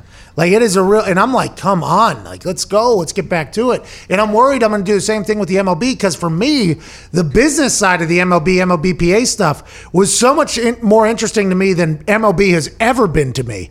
But maybe this has been what's going to hook me in there now that I know the business of it, I know how hard it was, and there's not a lot of other live sports happening. Maybe this is the year I become a big MLB fan. And I mean, and your friendship with Jeff Passan, I would think, would get you invested in the game even more. Uh-oh. Edit that out. Did he get canceled? Dump it. Dump it out. Edit that out. Uh-oh. Dumped it. He's big time. He's too big time for us. Oh, we know you love to hold a grudge, so that's already there? You're already turned on him? Yeah. Had to do it. Didn't want to do it. Didn't want to do it. Stern but fair. What happened? You probably asked him to come on the show when he was right in the middle of a live show he's doing on ESPN. You're like, oh, what a turd. Doesn't like our show, but too big time. He's out. Kind of. Yeah, but I expect, hey, listen. Hey, Jet, you've been with us through the entire thing. You've become something on the show now at this point, okay? The people love Jet. Mm-hmm. Jet was making baseball likable, and then when real news started happening, couldn't get him on the show. You want on Dan Patrick's show? Okay, all right, bigger than that show. I have a lot of respect for Dan Patrick. I appreciate and respect everything he's done. Our show's a little bit larger than that show. Then yesterday I asked him, I was like, hey, Rob Manfred just put his foot back in his mouth. Any way we can talk to you tomorrow? Ghosted me. Left me on red. Didn't even answer. I'm like, well, okay. Hey, he has his read receipts on? No, you're right. He did, but he never responded. So I just assumed he looked. We had a conversation. boom, boom. Then I sent it. Nothing. So I assume he read it unless his phone broke immediately upon me sending it, which I guess I should hold out for the fact that he potentially did not see my text. But yeah, didn't answer. So Jet passing, I thought we had a good thing going. Too big time. But that's going to happen in this world. That's going to happen in this world. People are just going to get too big time for us. And I'll forget about it, I'm sure. Jets if there's someone, though, Pat, that you wanted to have on the show and that somehow couldn't come on for whatever reason. I mean, their mom might have died right in their arms 2 minutes before the show, and you would still hold a grudge if they didn't come on. Well, send a text about it. That is not true. AJ. Kenny what the if their dog died in their arms? Yeah. The dog. Just let us know. No, that is not true. Kenny the Jet Smith today was supposed to be on. We found out like 4 minutes before the show started before he was supposed to come on that he was not going to come on. They said something big happened. Would you like to reschedule him for next week? My normal answer would be no. Tell that person I never want to reschedule. But today for Kenny the Jet, because he's Kenny the Jet, and it seemed as if there was a real thing that happened, I was like, yeah, absolutely. Would love to talk to him next week. Let's make it happen. I'm pumped about it. So you acting like I don't have empathy for people whenever things happen, I mean, it's just completently fabricated. You didn't let me finish. You didn't let me finish, though. So I'm just saying, whenever that happens and someone can't come on your show. Alcina finish.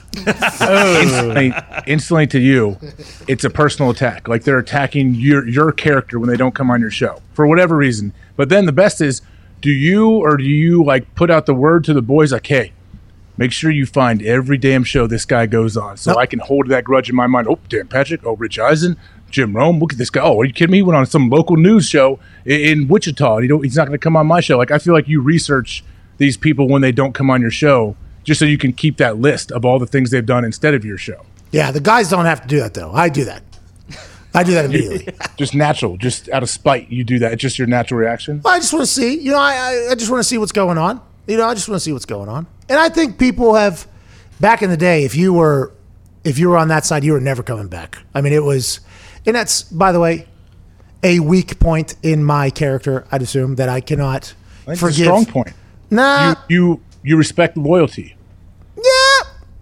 Yeah. I just don't like feeling disrespected. So if I feel disrespected, normally it is a problem. Like and this is something that I have to probably learn to live with a little bit. I mean, I've left a few very high-paying jobs because of it, to be honest. So that's one of those things where I feel like Jet Passon potentially disrespected this show and everything that we had going. And once you get in that list in my head, it is hard to get out of there. And sometimes I'll forget if the person's on the list or not because we had never really met. They just said something maybe on TV or on the internet, and then I'll come across the person and we'll talk. And they'll start talking, and then something in my brain goes, no, you hate this guy. And I was like, oh, yeah, I do. And I have to get the fuck out of the conversation. But now I'm getting older. People are starting, like Jet Passon, I am not banning him from the show forever, okay? When he comes on next time, he's going to have to answer a lot of fucking questions. I mean, it is, I have not banned, I'm mature. I'm mature at this point. Mature, okay. Yeah, don't harass me over how I say mature, please. Keep the harass out. Force mature. I don't think that's a Pittsburgh thing. No, it's like those people that are trying to say things in a sophisticated manner but look like a bunch of fucking jackasses. You know what I mean? Yeah, mature. That happens a lot. Plaza. How do you say that? Plaza? Yeah, see, you're wrong. That's Plaza's wrong? Yeah, it's Plaza. Plaza. Pizza. Actually, I say Plaza. Yeah. Oh, do you? I just never use the word. Oh, where is it? It's over there, that plaza over there in the corner. Like, but you said it right there. You said it right there. But the same people that say Mator in Harris, they're the same people that go Plaza. They're the same. Like, have you been? Do people say mature and they're serious? Like they're not being sarcastic? Oh, yeah, people say it at the Plaza Hotel. Say it. Well, yeah, it's called the Plaza Hotel. Yeah, well, that's a different thing. That's a title. You know what I mean? That's not a building. Mm-hmm. You get it? Actually, I have a question here. Color, COLOR, COLOUR. What's the difference? One's European. British. Really? Well, it's like defense with a Mm-hmm. C and with an S. That's the difference between us and an imaginary line north of us in Canada. Really? Yeah, defenseman and defenseman. The more you know. Language. What are you doing this weekend? You got anything cool? It's supposed to be hot as balls. Is it? Oh, Mitt's confused. It's been hot every day. It's been so humid, I feel like. Yeah, Midwest. it's been thick. I did 170 floors on a Stairmaster yesterday. Woo! Get it. Taller made than you the do tallest that? building in the world. You know, I don't know. I do these IG stories. The only time in my entire life I've ever done boomerangs is on these. Boomerangs normally make me sick, a little wheezy, because it's like, it's like I'm on the pirate ship at Kennywood. The thing that just goes back and forth. It's open. Oh, yeah. It kind of gets me. I can't ride those rides. Those things get me a bit seasick, okay? So the boomerangs always did that because it was like back and forth, so I never did it. But now that I'm doing the Stairmaster, the boomerang is really, it's kind of, because it is what you're doing a boomerang literally the entire time. So it's kind of fit in.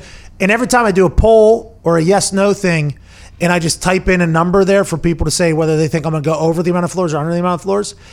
And I realize normally about 5-10 minutes into the exercise that I've placed the number way too fucking high. So like I put 160 floors, and I don't know why. I think I meant to put 150, and I accidentally slipped over to 6. You know what I mean? When I wrote it in there. And it was so humid and thick that you couldn't really, like my phone wasn't working as well. So once that goes up there now, I can't stop until I hit that number. And it's kind of like a self-punishment I put myself through. So that's why I did 170. But I was in a bad spot. I got lightheaded at one point. I started seeing, like, afterwards, they said I lost 650 calories or something like that. And they didn't account for the humidity. There's no way they fucking knew what that humidity was. So they don't know fully Stairmaster. But I started seeing like little dots and stuff like that. I had to sit it down. I chugged a Gatorade. I went after it yesterday. I fucking got after it. Feel pretty good today though. Good for you. Are you still doing your pool workouts and everything? This weekend will be big pool workout weekend. Big pool workout weekend. We fucked around in the ring a little bit, and I hadn't done that for a few months. And I'm in much better shape than I was a month and a half ago. And I am still, the vitamin intake is probably a bit too high if I really want to get into good shape. But I feel like I'm on the right path to getting to the AJ Hawk fitness level at some point. You look great. I think you look good. You don't need to lose any weight. Click clack. Well, I need to. I think I'm 250 right now, 251. Are you really that way? I mean, your bottom half is 220. Yeah, I'm 251. I think I want to get to 241. Okay. What'd you play at? Yeah, between 235 and 240. It's that jaw. Weighs 85 pounds. I mean, I weigh 235 now. Says Like, you I had didn't lose a 248. bunch of weight. Will you stay at that weight forever, you think, where you're at right now? I don't know forever. I mean, it feels kind of like my natural weight. It really does. What's Pistol at? True. 192. He struggled on the course yesterday a bit. How'd he do? How'd you shoot? I actually played pretty well for the most part. I got to talk to Pistol to find my score, actually, because it was myself and my brother against Pistol and my father-in-law, Chopper, and we just annihilated them. just a massacre. Really? Are you a good golfer? Like actual score you kept, or did you pick up on some holes? I'm not very good. I'm very, very inconsistent. It just Pistol and Chopper were not the toughest foes that we. Great names though. They won the name battle, 1,000%. What do you think you shot? You think you shot over 100, under 100? No, I think I shot like mid to high 80s. That's a really good round. Like for me, it's really that is good for me. Like that's playing well. But like I said, I can shoot 100 as well. I think I'm at the point now where I won't shoot 100. Oh, shouldn't have said it. No, you definitely would not even sniff that. I think I'm very, bro. My golf game right now, AJ, is hey. Dialed in, right? You're not shooting over. Yeah. I think I could go play. I have 3 different sets of clubs in my clubs too. I've never got clubs fitted for me, and I'm shooting 38s at this point. Like I have no idea. You don't get them fitted then. Like I've never had clubs fitted to me. The issue is you're not a pro. They always and you could shoot 100. Yeah. That's what we're talking about. The issue with that is it takes like 6 weeks to get those things fitted. By that point, I've already played a little bit, and I'm already comfortable with my club. So Golf it's like season's over in the Midwest by 6 weeks out. Who has the time to do that? Go to Golf Galaxy. They took like 3 days last time we got fitted. Really? Yeah. But I'm playing really good with my clubs right now. It's not broke. Don't fix it. Yeah. But my wedge games are a completely different set of clubs from my other clubs. That's okay. Your wedges were awesome this That's what I'm weekend. saying, though. Should I match those up with the other? I don't know. I'm playing really good golf right now. Like when I'm hitting shots, in my head there's boom, boom, boom, boom, boom, boom, while it's heading towards the green. I'm thinking there's a chance the son of a bitch going in. I never feel like that. It is a different world right now. Different world right now for me on a golf course. It's a lot of fun to play. We should play sometime. You coming to Indiana? Nah. All right, see you tomorrow. Shit, dude, golf outing. Golf outing. Hey, we got a golf outing. Yeah. Hey, why aren't you playing in Tahoe I wasn't invited. next Well, week? and you got your outing. You got your outing. Yeah, Outing. that's why. No, I wasn't invited. I don't know if I'm ever going to get invited back to that thing, to be honest Well, I mean, with you. you did back out 4 hours before it started last year. Yep. Or 2 years ago. And by the way, if I was running it, we just talked about this, I would hold a grudge against me too. You know, like I would but the reason why I backed out is because I wasn't good enough at golf. I didn't think I was good enough. Now you're too good. What's that? Now you're too good. They may not let you in. Because I think Romo's won the last 2 years. Like, hey, they want a three-peat for Romo. If we invite Pat, he's going to steal the show. Hey, if I get hot too, I mean, I can go. I can, but then there will be a hole that'll end up fucking me. But in that, Can you go for 3 straight? Like, it's 3 competitive rounds out there in Tahoe. Can you put 3 rounds together? we played for 3 days here, and my last day was my best day. Yep. So, like, I think I actually get better. But boy, I was tired that last day. I don't know how they walk. You have to walk the entire thing. Yeah. I don't know about that one. I'm gonna have to hit the treadmill. You got a caddy though, right? Yeah, you can. Yeah, you take a caddy. Who's your caddy next week? You going out there? Yeah, my brother's done it every year, like 9-10 years running. Have you won yet? Close. I think I cracked. I was like 58th last year out of 80. Whoa. Played very, for very get bad. somebody- Put 3 really bad days together last year. Maybe it's time to put somebody new on the bag. It's not the caddy. It's not the one. The guy swinging them. Is Aaron going out there to play this year? Oh yeah, he plays every year. He's How's good. he? He's really good, huh? Yeah, he can play. He got like top 10 last year, top 5 maybe the year before. He's gotten much better. I don't know what he's going to be like this year, but yeah. Are there people out there that you absolutely hate? No, that's why the event is so special. Like it's just a different world. Obviously, being in Lake Tahoe, I swim in the lake every day, you paddleboard, you do all that cool stuff in the mountains. Kayak? But all the people are cool. Like that's the thing. Like everyone that comes is awesome. So that's what makes the tournament so fun. Should have went. Maybe I should have went. Maybe next year. That's on me. I There's didn't some know. coaches going. Vrabel's playing again this year. He's a pretty good golfer. You think I ever get invited back to that thing? Probably not, huh? Yeah, just let them know you want to come back. They probably think you don't want to. If I'm playing golf like this next year, I would like to go out to Tahoe and win that thing. That would be very, very nice. You should do it. Yeah, and you want to come next year because this year now with everything, there's no fans and it's a different world. Well, there's a lot of distractions there, right? There's a lot of booze. There's a lot of partying. Oh yeah, by players while they're playing. Yeah, Makes me a better golfer. Yeah. People Bingo. forget. Yeah. A lot of people think that. A lot of people have like that limit. You know, do you have a limit though? You can't go over. Nah. Couldn't even keep his eyes open. He's he's pin seeking. Do you know who you're playing with, Edge? Nah, you don't know until like the night before. You play like threesomes, and they'll tell me Thursday night next week who I'm playing with Friday morning. What club feels good? Any club feels good for you? Like you look at it, you're like, what's that? A driver. Oh, really?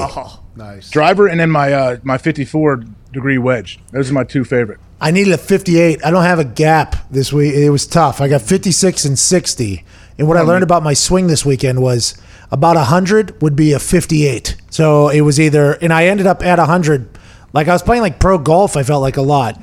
And I was always in between clubs. And I was like, I need So open that 56 up a little bit. You're an athlete. You got good hands. Yeah, but then when you're sitting over it, it's like, well, how much do I open it up? And then you're like, well, what's a swing? I don't want to have those thoughts. I don't want to have those thoughts. I'd rather just have, all right, I'm going to swing the shit out of this one. Oh, I'm going to maybe half this one. But I don't need to be in there like, all right, I need to do this.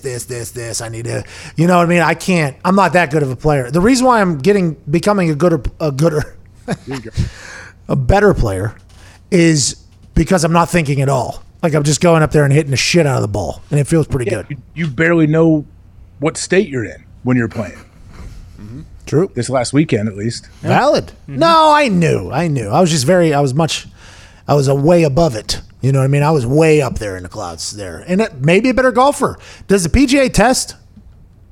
Yeah, they do. It's stupid. I don't understand why they do. They test for street drugs. I think the main thing they want to test for is what do they call it? Beta blockers that supposedly can calm your nerves. Yeah, it slows your heart rate down or something. Yeah, your heart rate. What is it?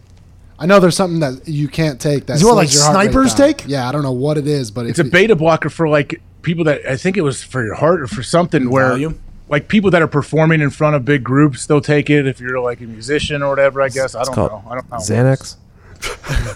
Is that what it is? Xanax is not allowed. I would assume Xanax would help the golf. do those Beta things. blockers cause your heart to beat more slowly and with less force, which lowers blood pressure. Is that Xanax? It just says beta blockers. I couldn't tell you. Xanax is a benzo. I don't know if benzos are beta blockers. Valium does.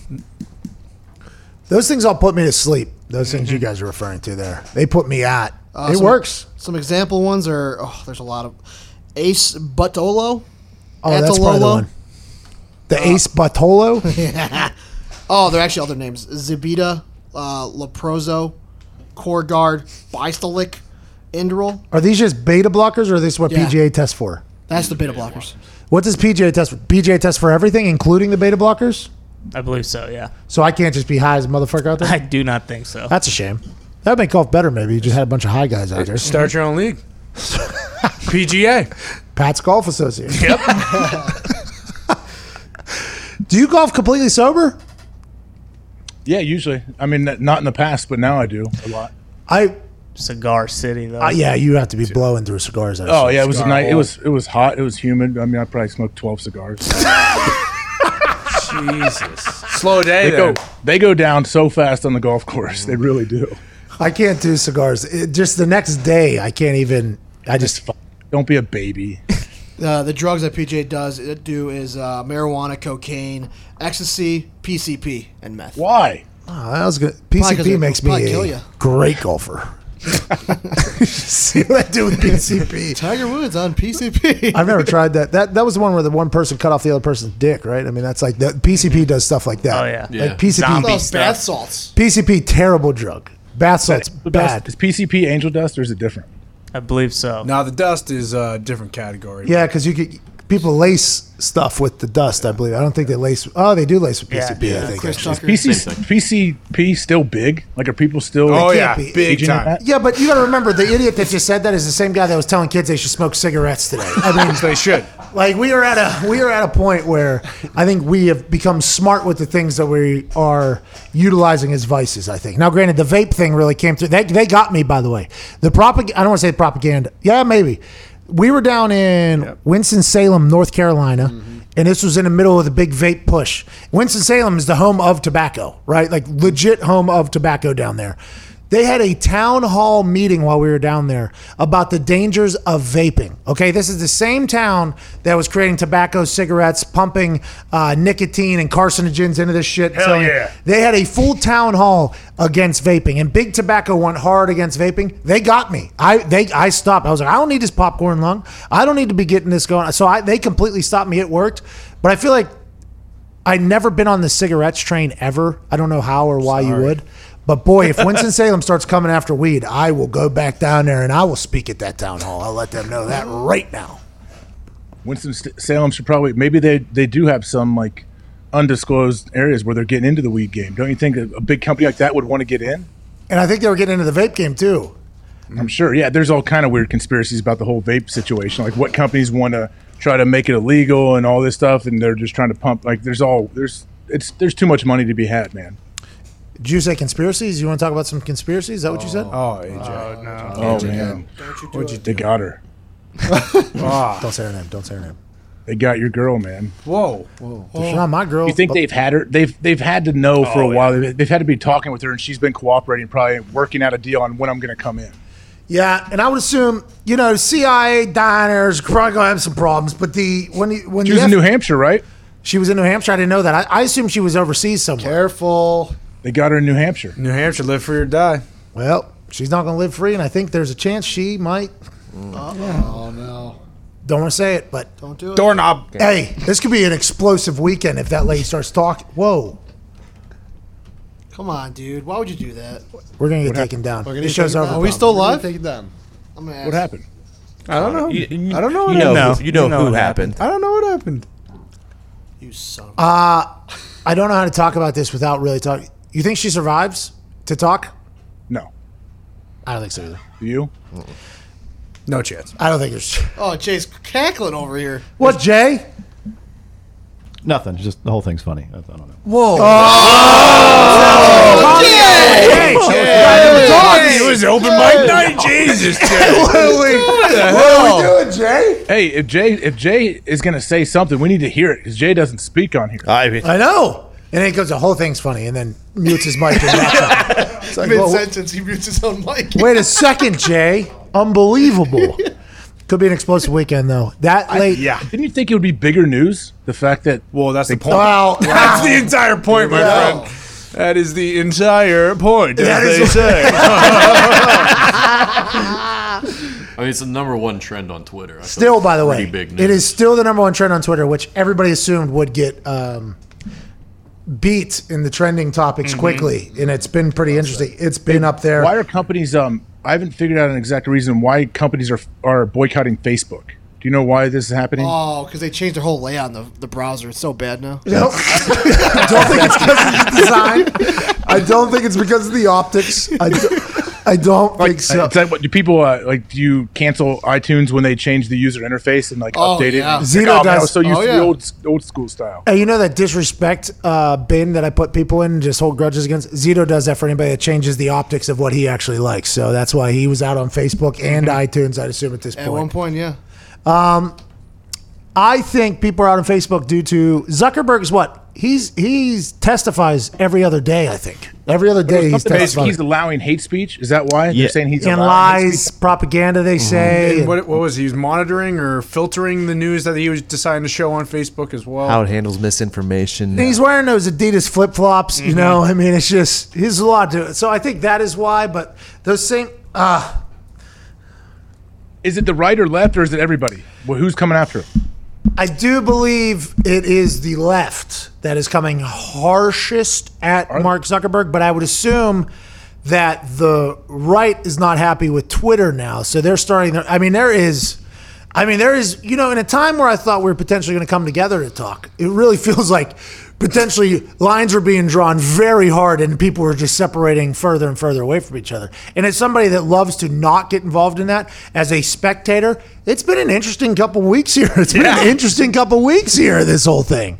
What's a big deal? Like Facebook, their advertisers, wasn't it some crazy number? Like Coca-Cola, these giant companies were pulling out. Well, and then a couple years ago, obviously there was a massive fake number thing happening with Facebook, which I think is happening on a couple other platforms as well. I mean, What do you mean fake number? Just fake numbers, fake views, which means as soon as you put fake views on, then you can upcharge the advertisers more money, which helps out everybody. It happened in a podcast game like a couple years ago. People's numbers were all getting inflated, and then they were ripping, and then a fraud case came down on people because advertisers were getting charged a rate that they thought they were getting, and they weren't real numbers. Something happened with Facebook, I think, a year ago maybe, with fake numbers. They've had to change it all. It's a very interesting world, this whole social media business thing, because there is a lot of fucking money on it. A lot of money on it. Are people still buying followers, like on Instagram and Twitter? People buy viewers. We do know that on YouTube. How does that work? What is that? Like, what do you do? I'm not sure. We haven't gone through the process, but I believe somebody shows up in your DMs and says, "You want 100,000 new followers?" What? And then, because I've gotten like 100 of those messages from people, and I think if you go through it, but the issue is with these people is that do this. And I thought the purge that happened on Twitter was potentially going to be an eye-opener for people when people are losing 300, 400,000 followers overnight out of nowhere. Oh, no. Whenever you do things like this, people are going to find out. You know, like all you're really doing is fucking your future self. That's all you're really doing because your advertisers aren't going to be happy. You're lying to people about this. And ultimately, in the end, you're going to get exposed, I think. So Get got. you're going to get got. You got to get yours, I guess, early, but you're going to get got at some point. Yeah, If you wanted to buy viewers for like a YouTube video and you say, Billy like, knows. Yep. Billy- Click farm. what if I go out there and I'm looking at some video and it's got 19 views and I come back 7 minutes later, the person makes that transaction and there's 280,000. Is it like that? It's just all of a sudden show a bunch of views? I'm not sure if that's exactly how it works. Can you pay a certain amount just to get editing rights on the numbers, Bill? Can you? Hey, Billy. What's up? How do people pay for these views, whether it's on YouTube during a live show for concurrent viewers or for videos afterwards? Is it the same way that somebody shows up in the DMs and says, "Hey, you could buy this"? Is that how it works? You can just do like a Google search, like how do people like buying YouTube viewers or something like that, and like they have packages. It's like you pay this much. How much? I think it's like One time we looked at it because we were suspicious of it happening. It was like $15 for like 8,000 viewers or something. Yeah, so it's not that much money, and it makes your numbers look a lot better, but there's no activity in any of your shit. So it's like, for instance, for Twitter, there was somebody that was supposed to come on our show or did come on our show, and I didn't know this person existed, but they had a lot of followers. And I was very surprised on Twitter because I feel like I don't want to say OG at Twitter, but I've been around Twitter a long time. I feel like I know who the movers and shakers on Twitter are. I've spent a lot of hours. Gary V, like guys like Gary V and other people. Bingo, exactly. I just searched it right now, Pat. $27 gets you 5,000 views. $50 gets you 1,000 subscribers. I don't know what SEO ranking is. It sure sounds like dumping them up. Search engine optimization. $32 is 1,000 of those dump bots. And you can tell like the shows that do it because like they immediately like, okay, now you have 8,000 viewers the second you go live. Whereas like other shows will build up to their end number. Yeah, and then there's no activity. So like this guy on Twitter, he was supposed to come on the show, and he was coming on the show strictly because he had a bunch of followers, is what we were told. So then I didn't know about him, so I went to his Twitter and I scrolled through his Twitter. And I saw zero activity on any of his tweets. So if you have a few 100,000 followers and you're getting zero retweets, because my worst tweet, at least somebody will retweet it. Just my followers might feel bad for me for how bad it is. So if you see somebody with that big of a number with no action on any of their shit, it's like, oh, this is clearly a fake number here. You know? So it's very, very interesting. It's just that whole game is interesting, and that's one of the downfalls, by the way, of like business and social media. But in the end, the truth always comes out. It's just the way it is. The truth always wins. That's how it goes. Remember when the last purge, Ray Lewis lost 350,000 followers, and many others. He wasn't the only one. I thought he was the only one. And it's like some certain draft shows that thought they were competing on YouTube decided, oh, we have 100,000 people watching and 5 people in the comments. Interesting. That's when Billy started investigating, by the way. That was when. What was that? Well, we had a massive draft show, and we thought it was a big joke, the numbers we were putting up compared to everybody else, right? Like because we're relatively new to the YouTube game at that point. The draft special was our first real, like special thing that we did. And we were looking at the numbers. And we went live for 4.5, 5 hours. Yeah, oh yeah. So I didn't even really see a lot of the numbers. I'd go out to go piss or whatever, and people would be like, there is a lot of people watching this. And I'm like, really? That's awesome. Like, and then afterwards, we had a full debrief after the draft or whatever. And that was when Mad Mel had just taken over the internet at that point for his excitement for the Jordan Love pick. And then I was like, well, did anybody else have any shows or whatever? We started going through everybody else's shows that were live and their numbers. And then old Billy Tubes was like, this one's a fucking liar right here. This one right here is a liar. So Billy watched the entire thing back. Not the entire thing, but at least the first hour. And he was like, there's zero action on this thing. So that's when we got into all this information that this just happened here, is because we did some investigating, because we would like to know if we're on a level playing field here. If we're going to try to compete as a YouTube show, against other people, we'd like to know there's a level playing field. And we found it it's like $20 for 5,000 views. I assume people are pulling the trigger on that all the time. We refuse to do it because truth will come out. And that said show was tweeting out bragging about their numbers being bigger than our show. Mm-hmm. So that didn't you go on that show, Pat, the next day? No, it's not that show. It's not that show. Okay, it was some no name. Bingo. Well, you can buy Yelp reviews, even, or Amazon reviews. You can do all that. I'm on it. The Amazon one is a scary one because you trust those. Oh yeah. I didn't know that. I didn't know you could buy Yelp reviews. Mm-hmm. I always assumed the people that own the place were just the people that go into the comments. I didn't know you could buy them. Did AQ Shipley get the 75? What was it? 75 5-star reviews? 76. Was that real? Yeah, who knows? AQ ordered pizza in Michigan from a place that had 75 5-star reviews. That's it, right? And he was like, "It's gonna be great pizza. 75 5-star reviews." I was like, "Those aren't real. Those are probably just the employees." He's like, "No." And then it showed up, worst pizza I've ever had. Cheesesteak pizza, though, was next level, but the rest of the pizza was very bad. If this place did it for 20 reviews, it's $390. See, you can't trust anything on this internet. You literally can't trust anything. Like right now, we're at 9,000 concurrent viewers. What, $100? We're up to 20,000 concurrent viewers. That's a much different number than 9,000. What if our number just starts going 100,000 through the roof? It's climbing. Isn't that only for people that aren't paying attention or are stupid? Don't you think advertisers, if they're truly going to invest in a show, they're going to actually look at that? Some companies, younger companies, no. Like younger companies know. But there's a lot of companies that, like Coca-Cola, for instance, pulling out of Facebook. Like they're an older company. Now, I love Coke. Let's not get crazy. I am a Coke fan. Sprite, next level. I am a Coke. But they don't really know the game. Like there's a lot of companies that don't know the game, so they have no idea, and they're presented with something, and they're like, oh, this is it. I've had a lot of hilarious conversations with a lot of businesses about what they're looking for and all this shit, and I'm like, well, none of those numbers matter. Like, I don't know. That number right there does not matter. I just want to, you'd be kind of, I could just cook this entire thing and fuck you over, but that number right there does not matter at all. I just want to let you know that. And it's like it's an education game because it's still relatively new, this digital marketing for a lot of those old companies, and they have no idea, especially they have no clue that you can just buy 10,000 views or anything like that. I mean, you just have no idea. That's why it's a crazy world. It's the modern day gold rush, this internet. It's a modern day gold rush. It is, and it's a wild, wild west. Yeah. And have you been mining for Bitcoin? Do you have like a big room in your house? Don't bring it up. Don't bring it up. AJ. We have 100 servers. Sore subject. What's he talking about here? When Bitcoin first started popping off, I was offered one.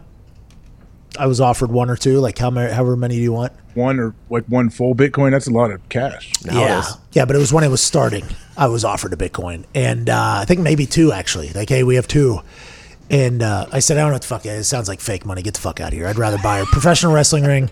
I'd rather buy 200 shots at this bar that I'll never come back to. I'd rather do that instead of buying a Bitcoin. Then fast forward, I don't know, 5-6 years, and that would have been worth probably a couple $1 million or something like that. Good for me. Good for them. Wait, they were offering you the ability to buy it, or were they going to gift it to you? I was going to have to buy it. Well, you should buy pizza with your Bitcoins. That would have been a lot ground worse. level prices, though. This is probably the first, might be the second ever Bitcoin ever found. Like, it was way back. And I think after I made the decision, I went back to Pittsburgh. I was like, somebody offered me up a fucking Bitcoin. I said, get out of here. I'm not doing fake money, bro. Don't send me that Monopoly money. And my smart friend was like, no, you should have bought that. And I'm like, nah, I don't do that. Let's go buy a bunch of drinks for people. Let's get out of here. All right, I'll do that too. Yeah, it's cool. And then 5-6 years later, the whole craze is this crypto money. And it's like, you remember I could have had like one of the first ones. I couldn't even imagine. Just like my Moroccan nuts, the argan oil. Oh, no. That was supposed to be me. I mean, these are a couple misses. So you're going to get got, okay? You just got to get yours more than you get got, though. I feel like you're an investor, though. In what? Companies. Nah. Really? I mean, I don't just like throw money at companies or friends that are doing things. No. But I mean, I do plenty of stuff that it was outside of football that I started back in the day and continue. How are they doing? Pretty good? A couple people I trust. Are they doing pretty good? Yeah. I mean, I'm very conservative in anything I do. Like, I'm not trying to, I need to become a billionaire overnight. I'm not doing that. Hey, or do you want to buy some Z coins? Would be cool, though. Could make you a billionaire overnight. You got a diverse portfolio. Z coins, new big thing. Diversify. Z coins? Oh, yeah. They're big. Is everything, you think everything would be spelled correctly on those? Probably. I don't know. It's actually ZEETKOYNS. Get them now while they're hot. Seed coins, dude. With a K. K-O-Y-N-S. Hey, what's this commercial you made 14 years ago recircling the internet for right now? I don't know what you're talking about. Bro, it's because you're not on the internet ever. But now that your face is on the internet, Monday, Tuesday, Thursday, not Friday this week, but every other week, I think people are like, oh, let's recycle this son of a bitch. You're in commercials on the internet. Every other day, I get somebody send me a picture of you on the internet with. Was it On It? Yeah. Yeah. Supplement company, great company. Oh, so they're still paying you? Okay, good. What? Are you an investor in On It? I'm an ambassador to the company with the company. Yeah. I got in early when it started. So you're an investor? Not really. I may have some sweat equity in the deal. Oh, there it is. Here's one of the companies we're talking about. You and Joe Rogan. This is a different thing. That's a little different than anything else I've done. Well, it's you and Joe Rogan. Nah, I mean, Joe owns a big chunk of the company, of course, but I did not your business get connected through Joe. Did you ever meet Joe Rogan? Or? No, man. I wish.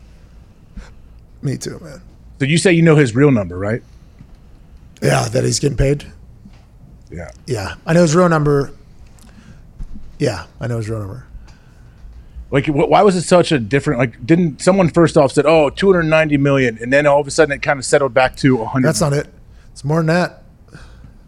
I know, but I'm saying, like, why did all of a sudden now everyone's like, "Oh, he signed a $100 million deal with Spotify"? Does that mean per year? Well, he does have a per year deal. I don't know what I'm supposed to say. I know the number, and I don't know Where do how. you get the number though? That's the thing. Like, AJ, I know everybody sees me, dance monkey dance on this microphone. Okay, I know everybody sees that. I know everybody. Every day I'm coming in here. What's going on? Let's talk to sports. Let's talk to life. Let's get at it. But then as soon as this show ends, okay, you know what I put on? I put on my business glasses, my friend. Okay, and I do calls in my office. And in said calls, people are trying to get things. People are trying to do deals together. I have to listen through a lot of bullshit. I have to read through contract. I have to do all of that. And in those conversations, I potentially was told exactly what he's making and what I should be expecting if I was ever to do a deal like that with some entity. Cool glasses. Thank you. Cool glasses. Appreciate that. Appreciate that. You too, by the way. Cool Thank glasses. you. Cool glasses. Thank Ty you. had some Cool on earlier. glasses. Doesn't have them on anymore. They're very cool. Oh, wait. Ty? Cool glasses. Thank you. Cool glasses. So that's what happens. That's how I learn all that stuff. I get flooded with BS on a daily basis, and I just have to kind of wade through it. And that's the problem with this office, is I go in there with my kayak through the bullshit, and then I come out, and this whole office is turned on somebody. It's just next level.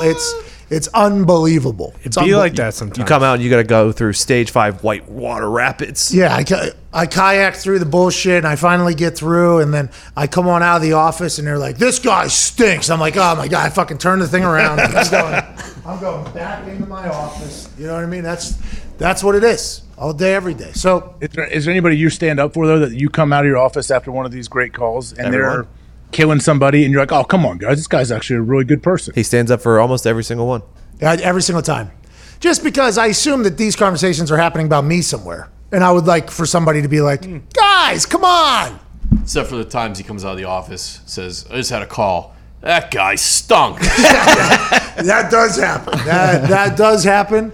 And then I usually give an announcement like, "Boys, probably not going to be doing business with insert name of business here ever." Just want to, because there's some disrespectful shit said to me in some of these calls, and they just think I'm some stooge. And then we add it to our list of companies never to talk about. Yeah. Comedy Central, for instance, is a company I would never fucking do business with ever. Like, how do they? But they're coming to you. They want your services or what your platform. Why would they be disrespectful? What would they say? When you know your worth, people of power don't love it, and that's all I got to say about that. Preach. Okay. You got some great advice before you did some TV work, I believe, by some execs. I remember. What's that? What did the guy tell you? What are we gonna? You gonna entertain us today, Pat? Jesus, hold on. We cannot. Hey, we could not get into that. We could not get Nobody into that. knows what network, who it was, but yeah, like that was so. AJ, We know. Get the kayak, turn it around. What did he say exactly? What was said to you though? From who? I mean, those types of things happen on a regular basis with a lot of There these. was somebody that I talked to you about when you were doing something, and then some guy said to you like, "Oh, let's see what you got, Pat." Or what Oh my God, it's actually a pretty good impression. Pretty good. Oh, you guys know? You guys know? Oh what yeah, I'm we talking know. about? Oh, yeah. We know. Strong weasel impression. Come on, AJ. We know. What did he say though, Pat? I'm trying to know the exact wording. So you're gonna make us laugh, huh? People say you're funny, huh? You make me. I'll be impressed. I'll be surprised. Huh? You're gonna make me laugh. Jeez. Sir, I don't give a fuck if I make you laugh. I couldn't take it anymore. I tried to be as nice as possible. I tried to be as nice as I possibly could. Oh, you're gonna be funny, huh? They say you're funny. I don't see it, but are you gonna make me laugh? Sir, I don't give a fuck if I make you laugh, sir. Okay, get the fuck out of my face. And I'll stand up now and look over top of you and leave. Hell yeah. Hell yeah. Hell yeah. I feel like I'm genuinely a mostly positive guy. But boy, You're very positive. If I sense some disrespectful tone through the phone by somebody that I don't respect, those conversations become hilarious. I mean, those things become absolutely. You can't hold back. Like you can't just stay quiet and get off the phone. No, I've been muted before. I heard somebody say something. Became unmuted with a lot of people in there. I said, well, yeah, see, that's just, and that's why you guys are in a position that you're in, and I'm in a position that I'm in because of what you just said there, sir. And then there'll obviously be a little bit, oh, I'm sorry, I didn't mean to. Oh, yeah, but you did. But you did. Comedy Central was the best. That comment that person made to you, like, oh, you're going to make us laugh? I don't see it, Pat, whatever. That just goes back to what we talked about earlier in the show. Total lack of awareness. Oh. Like, you're not being a boss or a higher up, and help promoting, like putting your this talent in the best position to do well. Like there's just no reason to ever say that. Well, AJ, you are putting me in a position right here. Why? AJ. You know why. I'm not even sure who said it to you. Yes, you do. Okay. Yes, you do. Okay. Yeah, that's why you wanted it to come. Yeah, look, you're having the time of your fucking life in there. I just want to let you know that. Good poker Was face. it the same guy who did the OH to a full? That guy too. He's in the same bin as that guy is. That's what you know that. Comedy Central told me we did some stuff with Blake Griffin. He was funny. We could potentially see how you might be funny as well. And I just, all right, gotta go. Hung up the phone. I'm out of here. I don't even want to. All right, I will see you later. It's just Comedy Central is. I don't know. Do they have a big online presence? Like, do they still have shows like new shows they're producing? They're bringing back Beavis and Butthead. That show stinks. They are. Some people really like that show. I'm not one of them, but what you just said there, I think, will ignite some fires for you on the internet. That's fine. I mean, Emmett likes it. Emmett is Butthead. Yeah. I've never seen it. Emmett does I've probably never heard of it. Emmett had a good day today, by the way. Emmett came into work. He's not supposed to be here today. He's learning how to video edit in here. He came in, interrupted our entire pre-show meeting, obviously, but he got past that. Had a great minutes in the first show. I mean, Mitt came in today with a mindset that he was going to try to become a better, human today. And I've really been impressed by Mitt today. Can't Better wait every day. till the old the final. Whenever he does the minutes, he's got Connor breathing over his shoulder back there from the little booth. Cool glasses, man. Cool glasses. Connor, what does Connor's day-to-day look like when he leaves the studio? Nobody knows. He's got two trees. He's got two trees that he planted, and he got ripped off from one of them. Yep. He Wait, at the rental house? You planted trees at your rental house? Perhaps. They're in pots. They're in pots. One's name's Calypso, and the other one is Bonsai Bonnie. Bonsai Bonnie. Yeah. Plays video games. Do Pretty a lot good. of that. Yeah, I do a lot of just staring at walls. I look at museums Living sometimes. the dream, man. Yeah. That guy's living the dream. Cut back to that. Living the dream. Living the dream. Everyone in the world should smoke cigarettes. Don't forget. No, Even AJ said. he led off the show with that this morning. I was like, I don't even know if we're allowed to do it, let alone the fact that we brought up Epstein's lady getting arrested. That could have taken us off. But now we have a guy openly promoting one of the worst things on earth, cigarettes. I mean, it's just... It's not about the cigarettes. It's about the conversation. It's about the people. Let's get to these minutes, huh? We got a 3-day weekend ahead of us. Here we go, Mitt. Here we go, Mitt. Come on, Mitt, sit up. Mitt. Sorry, we had to wake you up there, Yeah, Mitt. Jesus, he's been yawning all Hey, show, long show, too. by the way, today. Hour and 15 minutes here. Long show, Mitt. AJ, you have anything you want to say to Mitt here before he gets started? You know what? I have a lot of faith in Mitt today. Like, I know he's in the Thunderdome right now. He's sitting there. Everybody's looking at him. You got 19 people staring at him. No. Excuse me. We are socially distanced, and there's only 8 of us. How many? 8. Okay. 8 guys breathing down his neck. You know that it would be a very difficult situation to be in Emmett's shoes right now. So I have faith. I think he's gonna kill it, 100%, no mistakes. Add this to the minutes. Jet Passon sent me a text. He goes, I am so sorry I missed that message last night. Can we go tomorrow? We don't have a show tomorrow, Jet. He knew that. And he said I can hop on now too if need be. I'm calling him. Oh, he gets it. Jack gets it. These baseball guys, man. That was 32 minutes ago, though. He does not want to be excommunicated. No. He does not. Baseball guys get it. Hey, listen. You know how they do it on Survivor? Yeah, he saw. The tribe has spoken. I will do that. Okay, I am not scared. I am not scared to do it. I've been deleting friends and people from my life long before Facebook had you do it. Mm-hmm. See you later. Can't do it. Have to move on. He saw you in the corner of the island making an alliance. Like, hey, how about we vote? Fucking Jet out. Jet out of this. Me and Buster Olney are over there cooking up. Sean Casey, by the way, might be. Yeah. Oh, no, Might Jet. Did Jet get replaced by Sean Casey? Sean Casey. What was the one where he said boom? Honey, bees to honey. Yeah. Ken Griffey walking out of the hotel. Me and Ken Griffey Jr., we had very different lives. I walk out the hotel, nobody did anything. Ken Griffey walks out of the hotel, it's like bees on honey, boom! And the way he was telling, he was magnificent on the show. BP? Yeah, he said Ken Griffey would always take early BP. For me, I'd go out there, I'm trying to spray one out the left, spray one in the center, spray one out the right, maybe trap it along. Ken Griffey was he was hitting balls out of the stadium. I mean, he was just he was amazing. And it was his birthday. So, Yeah, home run. of a day with. Did you talk about his routine after every single pitch? How he'd step out and redo his gloves 19 times. He had the same little routine. It took forever. he's no It was more. awesome. I didn't know that. I wish I would have known. Remember that? You could find Zito can pull it up for you at some point. Oh, we can It's show it, good. right? Like he Good took research, forever. It was boys. really fun to watch.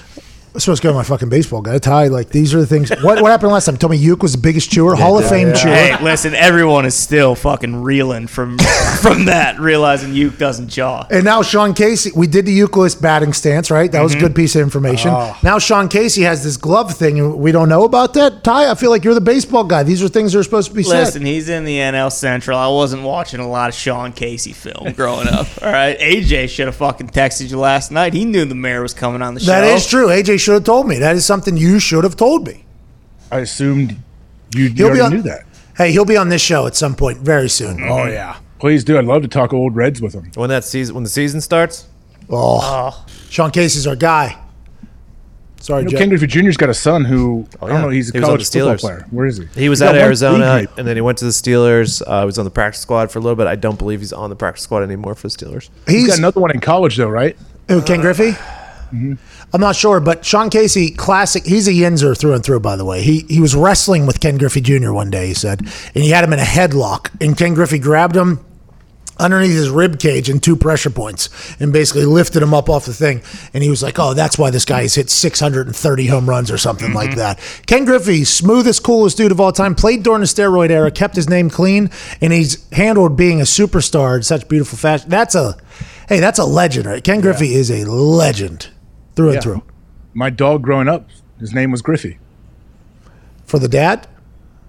After Ken Griffey Jr. Yeah, maybe the dad too. Senior a little bit. Gryffindor. His other son is going to Florida A&M. Nice call. Okay. Rather athletic family. Good Yeah. for them. What do you think the kid McAfee's going to do? He's going to be a washed out bum, huh? Doctor or Probably Atlas? PGA Tour. Washed up bum. He's going to be a washed out bum. Put that baseball From in the his jump, hand, make from him a day lefty. one, he is. Like, don't you have to get to that point? No, we got to have a plan whenever he pops out. Like, hey, this is what we're doing, bub. All right? You're throwing knuckleballs with your left hand. Okay? And that's what we're doing for the next 18 years. Good luck. Is there any lefty knuckleballers? Nope.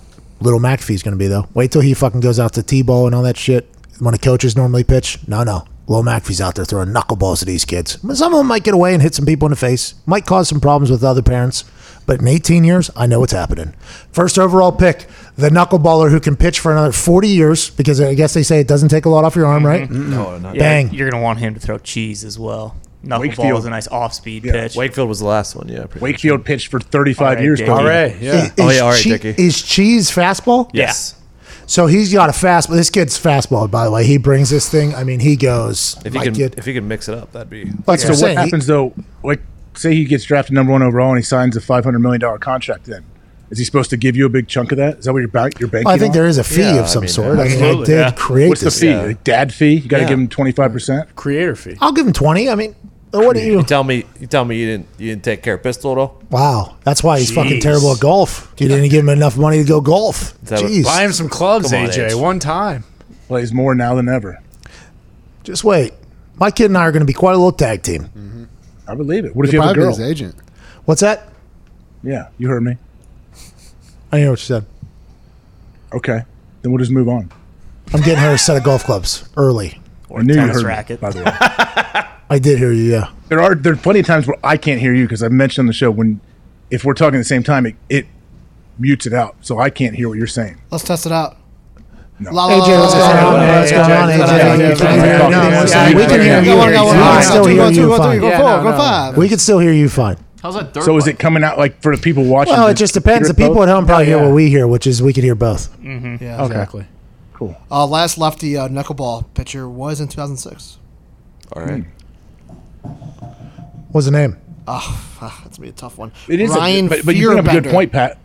Why wouldn't more young kids work on throwing a knuckler when you could? It doesn't damage your arm like everything else. Is it gotten easier to hit? Like because young kids fucking take a ride for knuckleballs. They don't move a lot. It's like fucking just lobbing one in Not there. enough distance. Yeah. so it's hard to You stay become focused. a knuckleballer. Don't you always all these like Wakefield started, he was a starter, wasn't he? Then he turned into a knuckleballer, Yeah. is that right? You remember there was that thing Wakefield did, that like academy where they were trying to find other professional athletes who could potentially become knuckleballers. That was a show.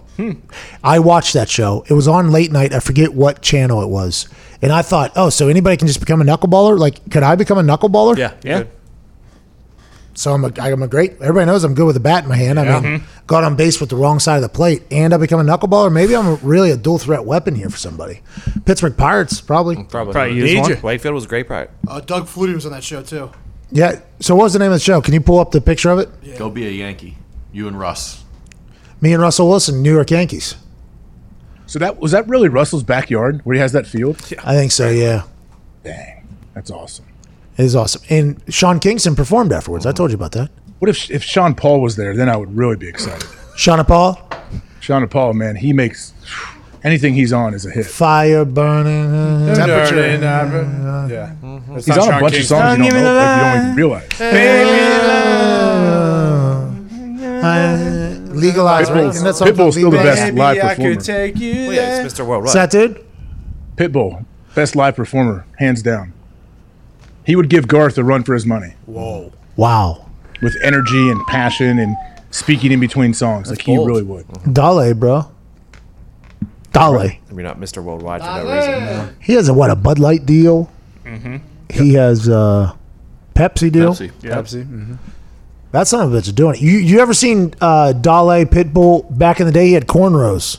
No, I didn't. He had Really? cornrows, and then he got linked up with Lil Jon, I think, and then he became the modern Mr. Worldwide that we see now. Just 305. Well, he's smart. He collabs with giant stars. He like when I saw him play at this charity thing, all the songs I'm like, oh, okay, this is the song he did with Rihanna. This is the song he did with Chris Brown. Or like he has monster hits that he just teams up and does it. He's smart, man. Hey, you know who disappeared in that genre? Flow Rider. Oh, I mean, you can only make so many bangers. bottom jeans. Flow Rider. That's not One of his songs lyrics had need vodka, more shampoo, or something like that. More shampoo, don't need no vodka. He was literally just looking. He went to like rhymetime.com and just would say one word, and he would just pull those words, and then it did not matter if they were actual sentences or anything. Just as long as he used his voice as an instrument more so than as a storyteller. But he made bangers. I That had a guy. bad run-in with him. Huh? I had a bad run-in with him. Flow Rider? Oh yeah. When? Never mind. T-Pain. False alarm. Wow. Wow. Holy shit. Can't do Both that. from Florida. Yikes. You're a terrible guy. What? Both from Florida. So Yeah. What does that have to do with anything? Tallahassee and Flo. Right? T-Pain happened with T-Pain? did shoot down Zito. Oh, big time. Rather hard. Jamie Foxx, though, complete flip side. He loved me. Hey, he's playing Tyson, I guess. he's gonna be great. Wait, where did Jamie Foxx? Where did you see him and Zito hit it off? Super Bowl. Super Bowl party. Yeah.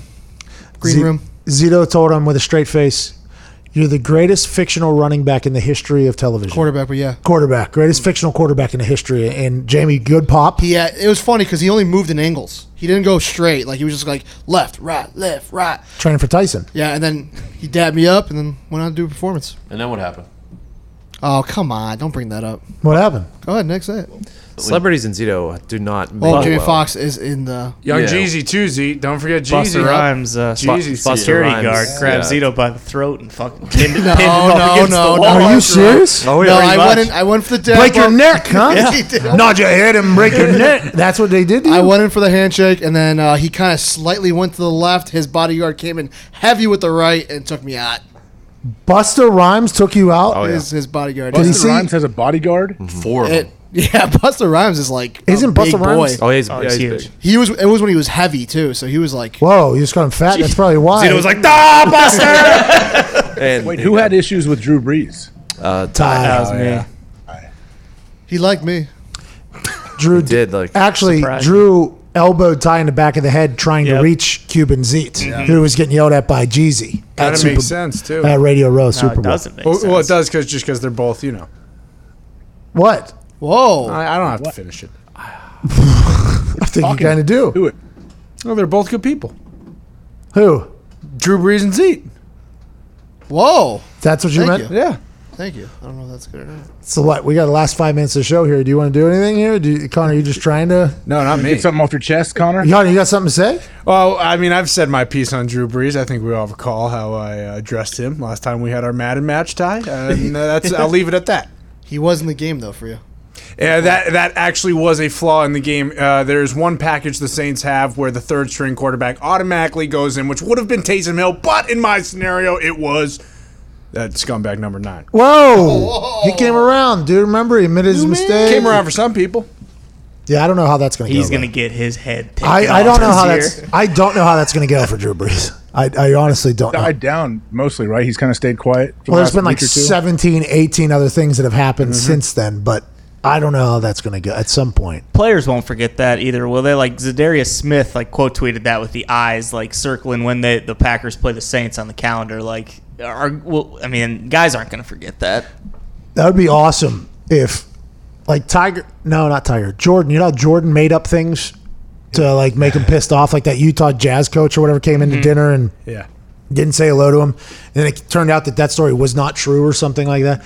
That'd be funny that now everybody does have an actual potential reason for his initial reaction there. It would be interesting to see how, I don't know. This year is going to be very, very, very compelling, I think, to see how it all plays out. Very, very compelling. I would say. You don't think the NFL season's in jeopardy, do you? I don't, man. I don't know. I honestly don't know. I'm not going to say, but like the SEC says they're playing, they're going to figure out a way to play. So I know college football is definitely in debt. Like we're not as confident in college football, but I feel like the NFL, there's probably not going to be fans there, but they're going to play, aren't they? NFL is going to happen. They're not going to have preseason games. Brandon McManus is a player rep for the Denver Broncos, friend of mine, kicker. They had a league-wide call yesterday to talk about preseason and adjustments. He's playing in Tahoe this year, by the way. Brandon McManus did? Yeah, I just saw him on the list. He was trying to get in there for the last couple of years. I think he's pretty good at golf. I'm sure he's good at golf. Yeah, all the kickers out there are. Yeah, well, that's probably why I don't get along with a lot of the kickers. So, spend time golfing. I'm out there getting better at kicking. Working on a damn craft.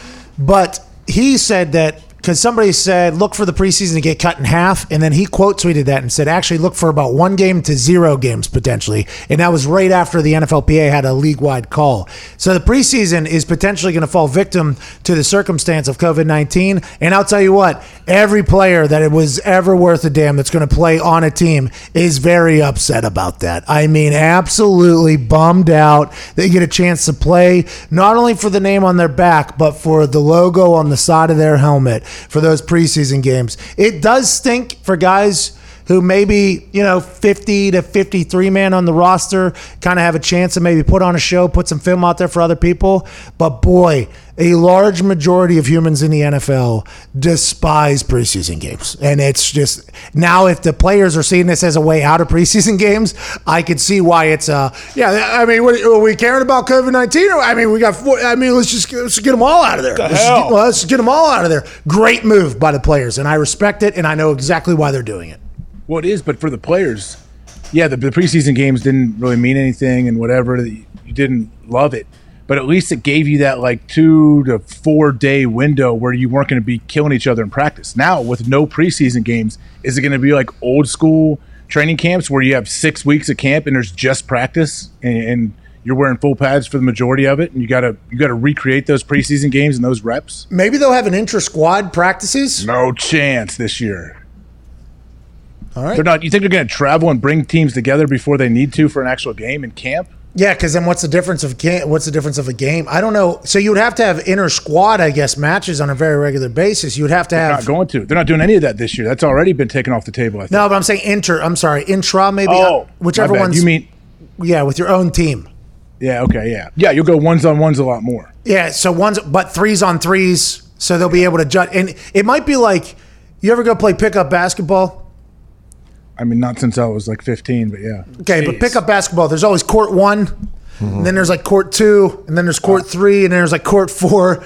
And if it's your first time there, you kind of like sit on court 4, and then if you get good, you move up to court 3, and then you move up to court 2, and then you move up to court 1, where there's normally bleachers and some people watching I think that's potentially what training camp's going to be for a lot of teams. Like, all right, let's put the bums over here so they don't know how to practice yet. We don't know if they're going to make the team. Let's not get them around any of our players that we could potentially get hurt who have to get better here quickly. But then if they show a little bit of promise, let's move them up over here. Let's keep doing that, because they're going to have to somehow get reps against each other with good reps. But you're also going to have to be very precautious of the people that are getting reps against the good players, because if they don't know how to practice, very easily could injure somebody. That's a problem, really a problem. Oh yeah, especially when you're young trying to make a team. Like you may even know how to practice, but you can't even help yourself. Like I got to go 1,000 miles an hour at all times. I got to make every catch. I got to make sure I'm secure in every kind of tackle, and all of a sudden, next thing you know, you're rolling up into Aaron Rodgers or Brett Favre. How hard is that? Because like for corners, for instance, practice corners, they're not supposed to jump and make a play or dive and catch. It's like stay on your feet. But if the wide receiver makes a play over top of you, completely okay. And the coaches are always like telling the corner, like, we know you would have made the play. Like, we know you would have made the play. But just stay safe. Let's keep people healthy. That's much more important to this than your one pass breakup right here. That has to be so hard for like a young guy who maybe hasn't had a chance yet, though, who's going against like a good player, and there's a 50-50 ball there, and everything in his life has told him to go up, high point that thing, and rip it down. But if you do that and you end up landing on an ankle and taking, you're guaranteed off the team. Like that is not even, that has to be a tough thing to adjust to. Learning how to practice is a massive part of the NFL, I think, from my spectator point of view from watching practice. And some guys have literally been cut because they can't practice. They're too reckless. It's like, hey, yeah, you may be special teamer for us, good stuff, but when you're on the field, you're a liability because you might take out some of our guys. We got to get you out of here. Yeah, I can't trust you. Like a coach is never going to put somebody in he can't trust. And if you can't learn how to practice, how to control yourself and control your body where you're taking care of your teammates but still getting good work, yeah, you're not going to be on the team. Especially, I mean, if you're a stud, I mean, that's the thing, though. Guys that have been around, they know how to practice a little bit. There's always a few wild cards, the guys that just go 5,000 miles an hour at all times and are running into the backs of people, but they're just that good they can get away with it a little bit. Will you stay away from the fucking quarterback? 10 times a day at every NFL practice right there. Every single practice. Good teams know how to practice without hurting the fucking quarterback. True. Yeah, I mean, that's the number one. Yeah. Good teams, like your coach got to call it up, stop practice in the middle of it because all of a sudden our quarterback has hit his hand on some practice squad player's helmet 4 times in a row. We're like, hey, okay, you're not, just don't even run by him. Like if you are blitzing and you're running the scout cards, come up, like guys would start to celebrate sometimes when they would get a fake sack, like on Aaron in practice. Like that's the guy you know who's not going to be around very long. If he's on the practice squad, he comes in on the design blitz that they knew was going to screw up the offensive line, but it was Wednesday and we're trying to work on this next week's blitz package of what this defense has coming at us, and you go and like bump into the quarterback, or you run and you're running right at him full speed and you duck right at the last minute and run under his arm. Like the worst thing you could ever do is get in the way of his hand so he could hit it, and all of a sudden he's got to get Tommy John surgery and the season's over and every coach gets fired and their families have to move. Like that's what happened. That is what's potentially going to happen, though. This training camp, they're going to have to. It's going to be. I think it's going to be one of those where like you have to earn, because they're going to have to go. Like ones are going to have to go at each other, which is not normal, right? Coach is going to be juiced from the beginning, from the jump too. When they finally get their hands on the players, like good coaches will find a way to work it and have a good balance between the two. But a lot of coaches are going to be so juiced and so ready to go. They are going to beat the hell out of their team the first 10 days probably. Tom McMahon, he won me over in training camp. I think it was my first year or whatever with Tom McMahon. In special teams drills, by the way, that's, hey, you make the team on special teams. That is how a lot of young guys. So there's a couple young guys every single year that whenever they're trying to rush a punt, they go and they block the punt, right? So they come all the way in, helmets on. I'm potentially going to kick them right in the helmet.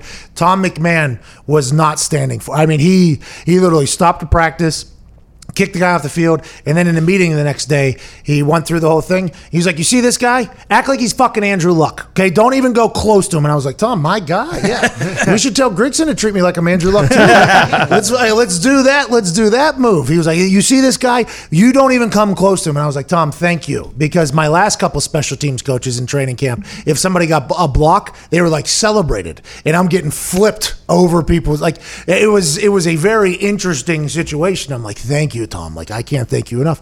And I think Tom was strictly doing it to try to, make me feel good. And he did. It was a successful operation. I felt very good. But those are scary days. If I was currently playing and I had already established myself and they're asking how many preseason games we want to play, boy, I'm voting very hard on that 0 number very, very quickly. I don't know if it's sustainable. I think preseason does have a little bit of a purpose. Like, I think 2 games, I think it is. You get some guys some reps, you get some film, you get to see it. But for the time being, hey, with the way the world is, you just got to cancel them all. Yeah. Get them out of there. I mean, it's for the safety of the players and the staff and in the cities. I mean, in the cities. Cancel them all.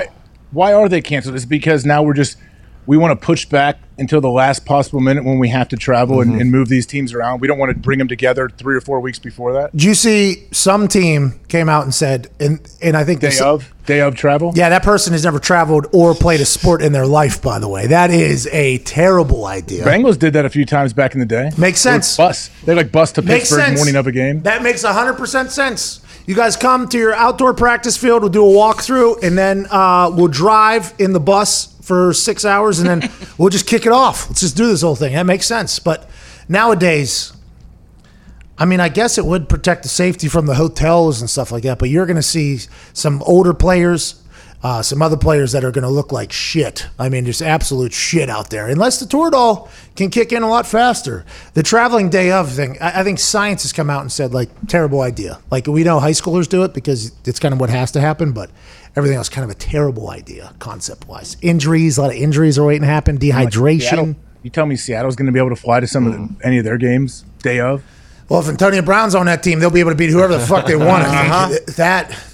The Seahawks make perfect sense for Antonio Brown. Like, the culture that Pete Carroll has created seems like he would thrive if he was catching balls and being very productive, and they were winning. He will be fine.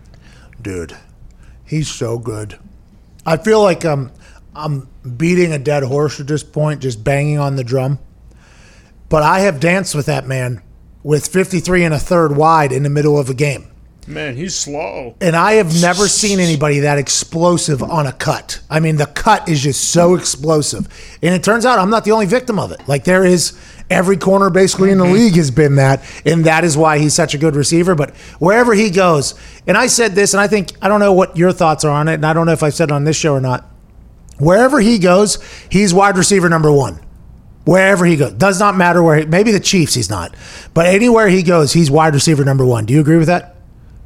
I don't know about anywhere. I mean, if you went through the teams, like if he went to the Cardinals, which he won't, he's not wide receiver 1 there.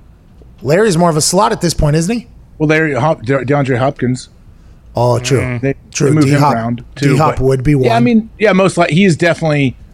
Whether you want to label him wide receiver 1 or not, yeah, he is most likely the top guy. Priority, the first read. He's so good at football. So good. I hate. Is everything in the clear? Is he good? Like, is he eligible to play? I don't know. That's what I'm like. I was just talking. Like, I hate that all that happened, and obviously there were some terrible allegations again, like not good, and who knows what's going to come from those and the investigations. Let's hope that it was all, I don't know, what blown out, whatever it is. It was terrible. But man, you're talking about a guy who, when he was on the field, dude, it was next level watching him play football. I hate that all that other shit got. And by the way, I know it's not just shit; it's really serious stuff. But I hate that all got in there because he is so good at football. He's done. He's ultra competitive too. Was he 6th round pick? Yes, 6th round pick too. I mean, that's damn. Central Michigan. Is he from Central Michigan? Yes. Where he went? Fire up chips. It's like playing Steve Smith, man. We played Steve Smith a few times, especially when he was in the Ravens. When I was in Cincinnati, that dude's a man. Like. He's not messing around. Like, he does not want to be tackled ever. He's going to try to knock you off if you're around a pile. Like, I have a lot of respect for Steve Smith. It was fun battling him. Ice up, son. Yeah. Hey, Steve Smith's good on TV too. Great. He's great on TV. I like him a lot on television. They kind of keep him in an interesting role there. I think if I had a rocket, I would put it on Steve Smith and go ahead and put him up. Mm-hmm. He's good on the Just television. let him go. Put him on a podcast and let him go with one other person or something. All right, mate. Great job on the minutes, bub. You really did well. Good work, man. Good job, Let's go, man. We got a 3-day weekend ahead of us, so getting a little antsy, to be honest. I'm probably going to hit the pool, probably Stairmaster a little bit. I'm going to sleep in. I haven't slept in 10 days. So I think I'm going to sleep in a little bit, get a little snooze, and maybe close a deal or two. And that's what the weekend looks like for me. AJ, what do you got? I'll be traveling. Monday I'll be remote for the show. Oh, for Lake Tahoe. Yeah. I'm going quick Chicago thing before Tahoe. You're done. What's the quick Chicago thing? Are you trying out for the Bears? Yeah, I'm trying out. They got open tryouts. I'm going to go try to throw my hat in the ring. Hey, it's going to be harder cardio. I've seen those workouts before, those tryouts. Get ready for a cardio test, bub. Careful. Yeah, I'm not doing that. Hey, AJ, get some guests out there in Tahoe. Feel free to ask if they want to come on, hang out, talk. Yeah. That's good. But I'm not going to be able to do the show out there. No, just for future. Yeah. What days? I'm in West Coast time zone. Well, maybe I got to see. It would be maybe I can do it at least Tuesday. I get in Tuesday night, so I can't do have Tuesday. your Maybe caddy Wednesday hold I the could phone. do it. So I just want to let you know, you're now just telling me we don't have a show next week. I feel the same way you felt at the beginning of the show. I know. I mean, I've told you multiple times for the last 3 months the week that I'm going to be in Tahoe. No, you didn't. You've told me? Yeah. No, you didn't. I'm sure it's in your text as well. Fascinating. Are you spearing somebody out there? Are you going to spear your brother because there's be no fans? Should I? Is that what we have to do? Yeah. Because it's just Hell yeah. no guest on the course either, so just you and your caddy and your group. So maybe I'm going to have to. Yeah, I guess he's going to have to sacrifice. Spirit Carlton. Spirit Carlton. Oh, He'll be doing it. Carlton can play golf. Sorry, Alfonso can play golf. Is he not like that? Oh, I don't know. I'm sure a lot of people would definitely call him Carlton. I'm sure he's fine with it. Well, he does it out there at that tournament every single time. has to. Him and Justin Timberlake do it. Why don't you spear Timberlake, JT? I don't know if he's coming this year. You know, that lineup might look awfully different. Oh no. Oh Pat. no. No. At the end? Dropped the. What are you talking about? Nothing. Mitt. Oh, we're going. Jesus, pal. Show's over. This guy. AJ, I'll see you next week, I gotta pal. let Mitt go. No, it's an error. No, he doesn't deserve it's it. an The guy's error. asleep. He should be ready at all times. Sorry. Mitt, you didn't He's deserve just it. playing a character. That's not how he really is. Oh yeah, really? You think? You think that's not how? Yeah, it's funny. It's a good thought. Look at that guy. That guy is not playing a character either somehow. Somehow, some way, that human is not playing a character either. That is every single day somehow. It's a good life. It's gonna make some lady very happy someday, Connor. No thanks.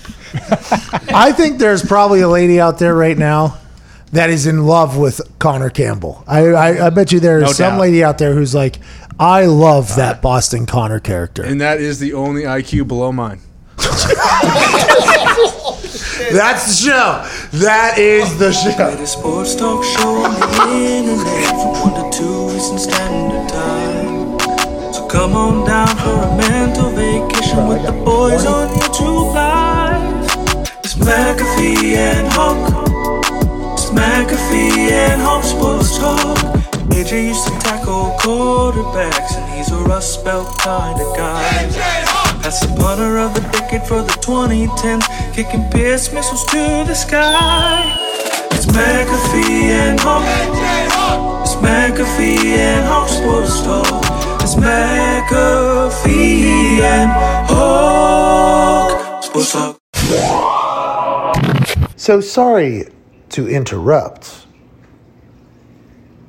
but I need to talk to you about something that's really awesome. Change is constant, but these days it feels like there's something new to grapple with every day. We may all be adjusting to this new normal, but it's still stressful. It's important to talk about it and seek support. The future is unknown, plain and simple, and if you've been struggling with the so-called new normal, it's not just you, but stress and anxiety don't have to rule your life. Talkspace Online Therapy is here to give you that support because we all understand that we could potentially need it right now. You can match with a licensed therapist from the convenience of your device. No matter where you are, reach out to your therapist 24/7 from phone or computer and you'll hear back 5 days a week. Luckily, Talkspace Online Therapy can match you with a licensed therapist all from the comfort of your phone or your computer.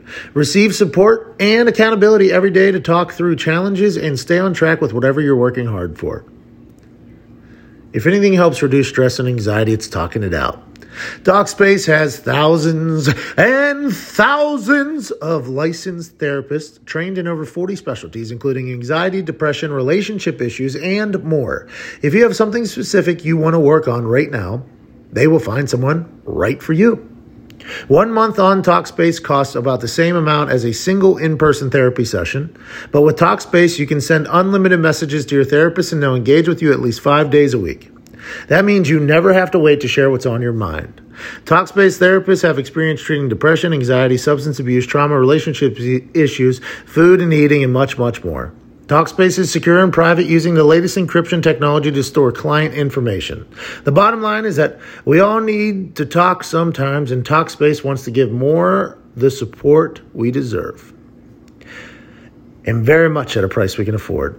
As a listener of this podcast, you can get $100 off your first month on Talkspace. To match with your perfect therapist, go to Talkspace.com or download the app. Make sure to use the code McAfee to get $100 off your first month and show your support for the show.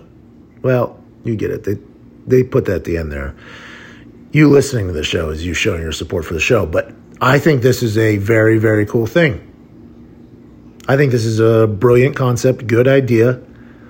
And I don't think anybody should ever feel embarrassed to talk it out and become a better you, become the best you with Talkspace. That's Talkspace.com.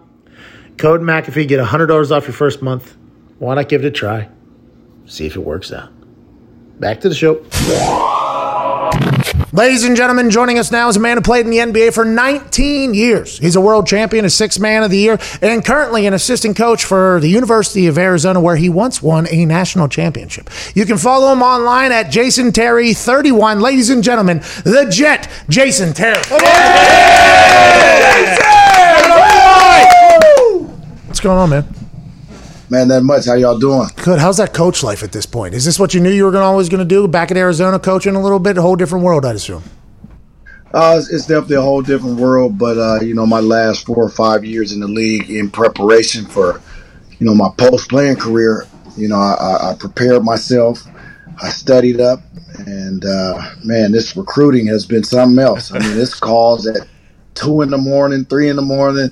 You got kids from overseas, so you got to adjust your time zone. But, hey, it's something I love to do. I'm passionate about it. And using that platform to impact lives and, make a difference in these young men's lives at this point of their career is something that I'm very passionate about. Being a college coach is a massive deal. You're taking these boys and turning them into men. And it's not just on the court, it's off the court. There's a lot of pressure in that. I'm happy that somebody who is as accomplished and as successful as you signed up to do that because, to be honest, a lot of players, a lot of OGs, especially people that play 19 years in whatever profession, do not want to jump back into the coaching world because of the time commitment that you just mentioned. So thankful that you're doing that. Good for you. Good for the University of Arizona. Let's talk NBA basketball, which you were a legend at, okay? I mean, absolute legend. I still remember the headband bouncing around, but you were number 7 overall in three-pointers made in the NBA. But you were doing that in a time where the three-point shot was not the focal point. Do you ever think when you're watching the Golden State Warriors or Kevin Durant and go, damn, if I was about 10 years younger, I might have been able to play for 55 years and score 7,000 points? Nah, no doubt about it. You know what? It's just the evolution of our game, and it's fun to watch.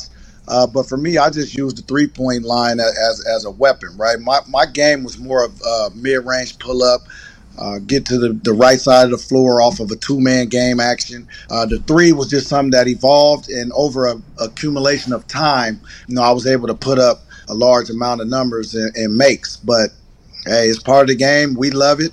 And, again, like you said, if I played in this era, of course, I'd be hoisting 10 to 15 threes a game. I played for the Houston Rockets for 2 years, and it was hard for me to make that adjustment. I always thought the best shot was the easiest shot, and for me, it was the pull-up jumper, but they hated it, and, it was hard to adjust to. Aside from you, obviously, let's take you out of the conversation. Who's the best three-point shooter you've ever seen? I mean, Steph Curry is phenomenal because of the variety of ways and the range at which and efficiency at which he does it at. But, man, Klay Thompson, man, he is just pure. He is as pure as it comes when you're talking about fundamentally sound, quick release, and just a hair trigger, man. He gets them off no quicker than any other guy that I've ever seen. I mean, Ray Allen was a monster. Reggie Miller, obviously, is my OG.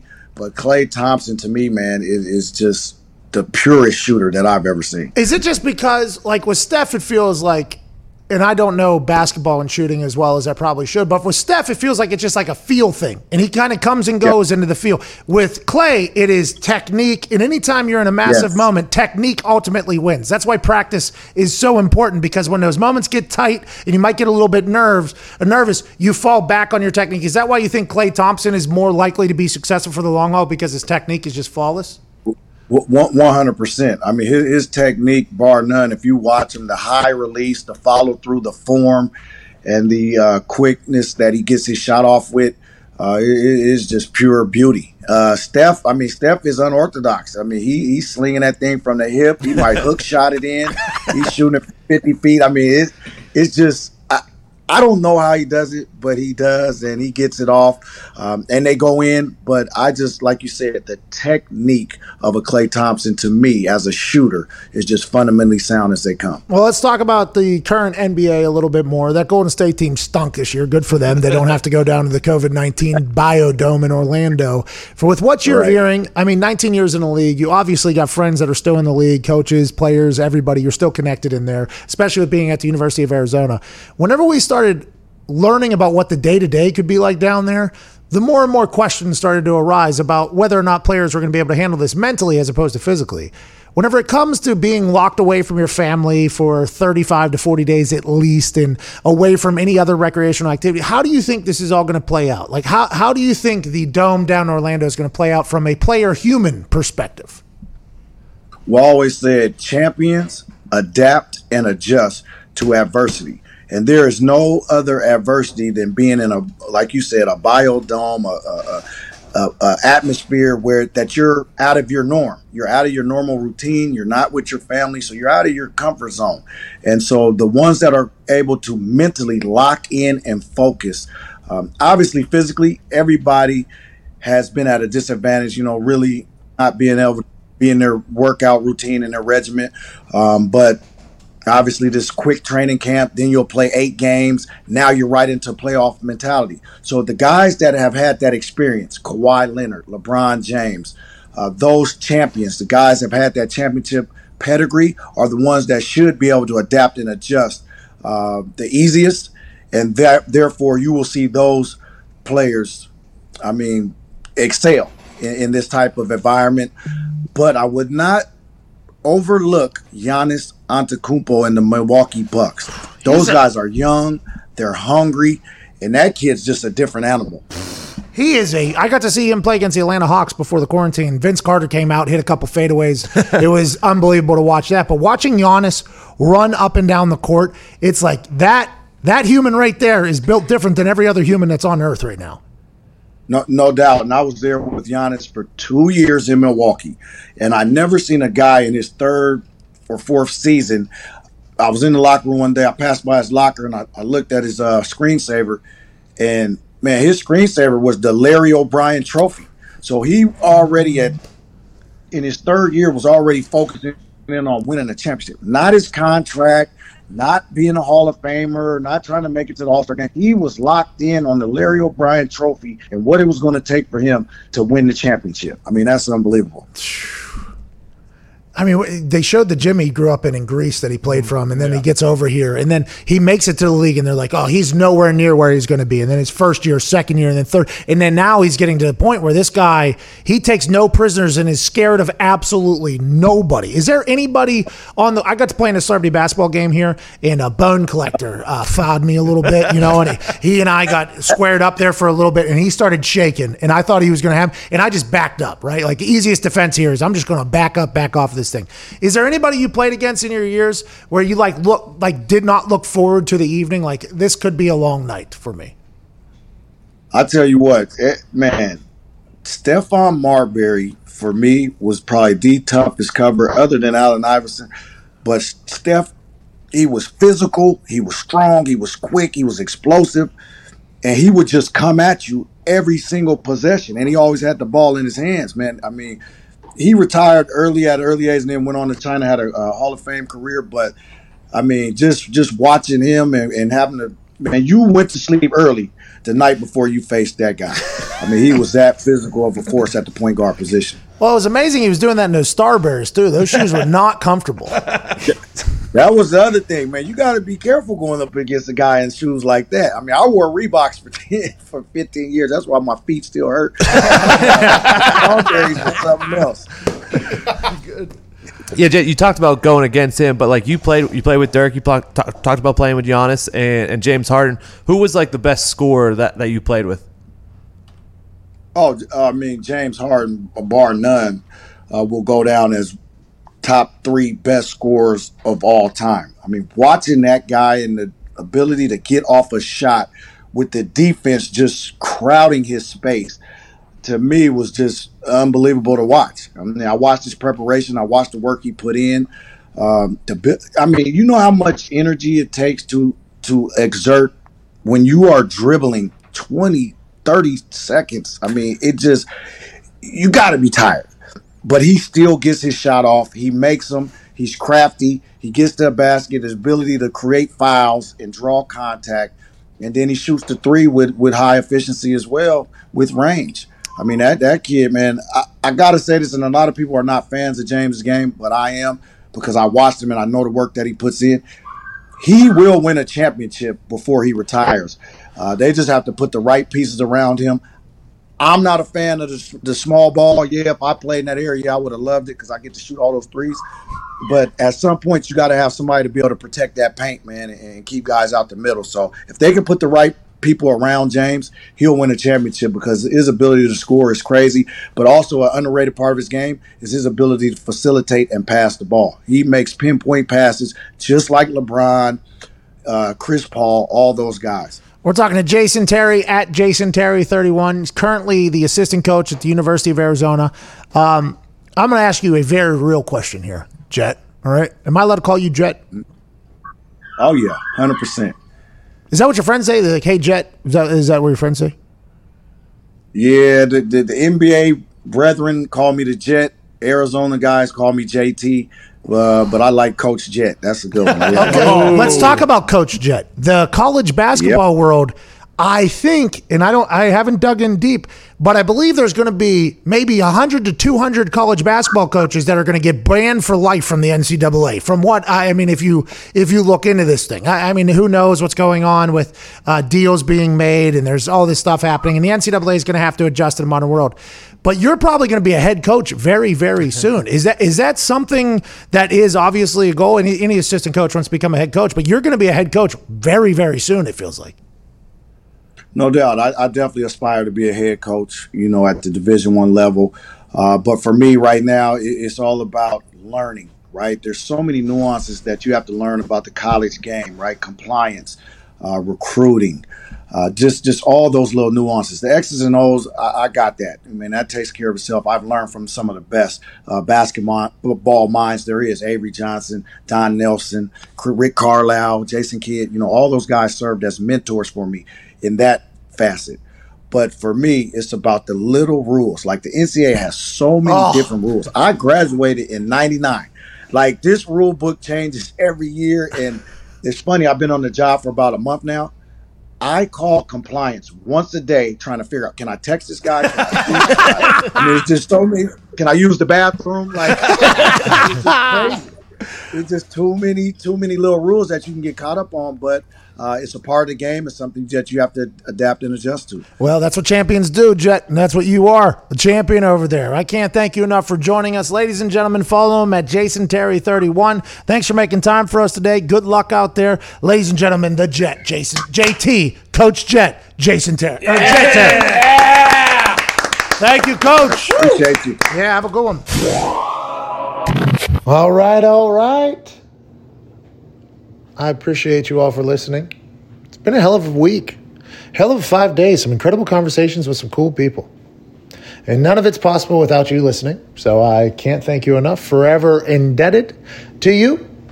From all of us to all of you, thank you. I hope you have a great 4th of July weekend. Do the fireworks. Do the sparklers. Do the cookouts. Do the pools. do the hey, hey, USA chants, and we'll see you back next week. Hope you have the greatest weekend of your life. Tuesday, more magic from us to you. We can't thank you enough. Ty, please play some independent music. Wait, Ty, do not play that music yet. I believe everybody thought I forgot, and maybe I did, but we're still here. 15% off the entire store. Store.patmcafeeshow.com. When you use promo code hashtag EndOfPodSquad. That is the promo code hashtag EndOfPodSquad. 15% off the entire store. Store.patmcafeeshow.com for the weekend. The only people that don't know are the people that listen to the end of these shows. And I thank you for that. You guys are the best. The best! All right, now, Ty, let's play that music.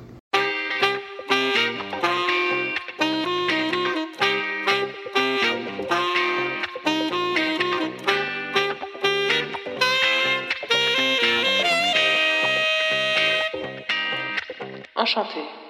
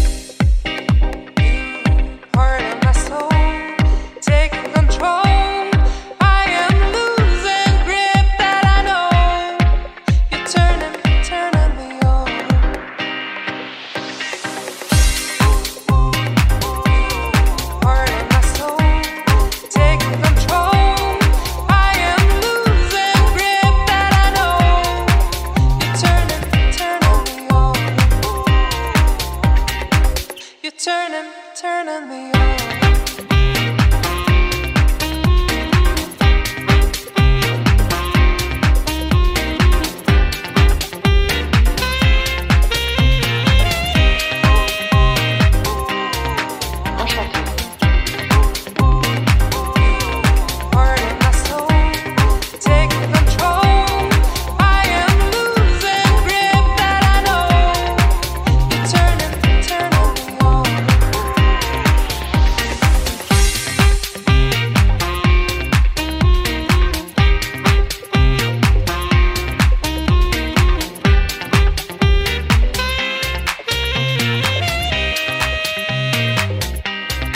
Enchanté.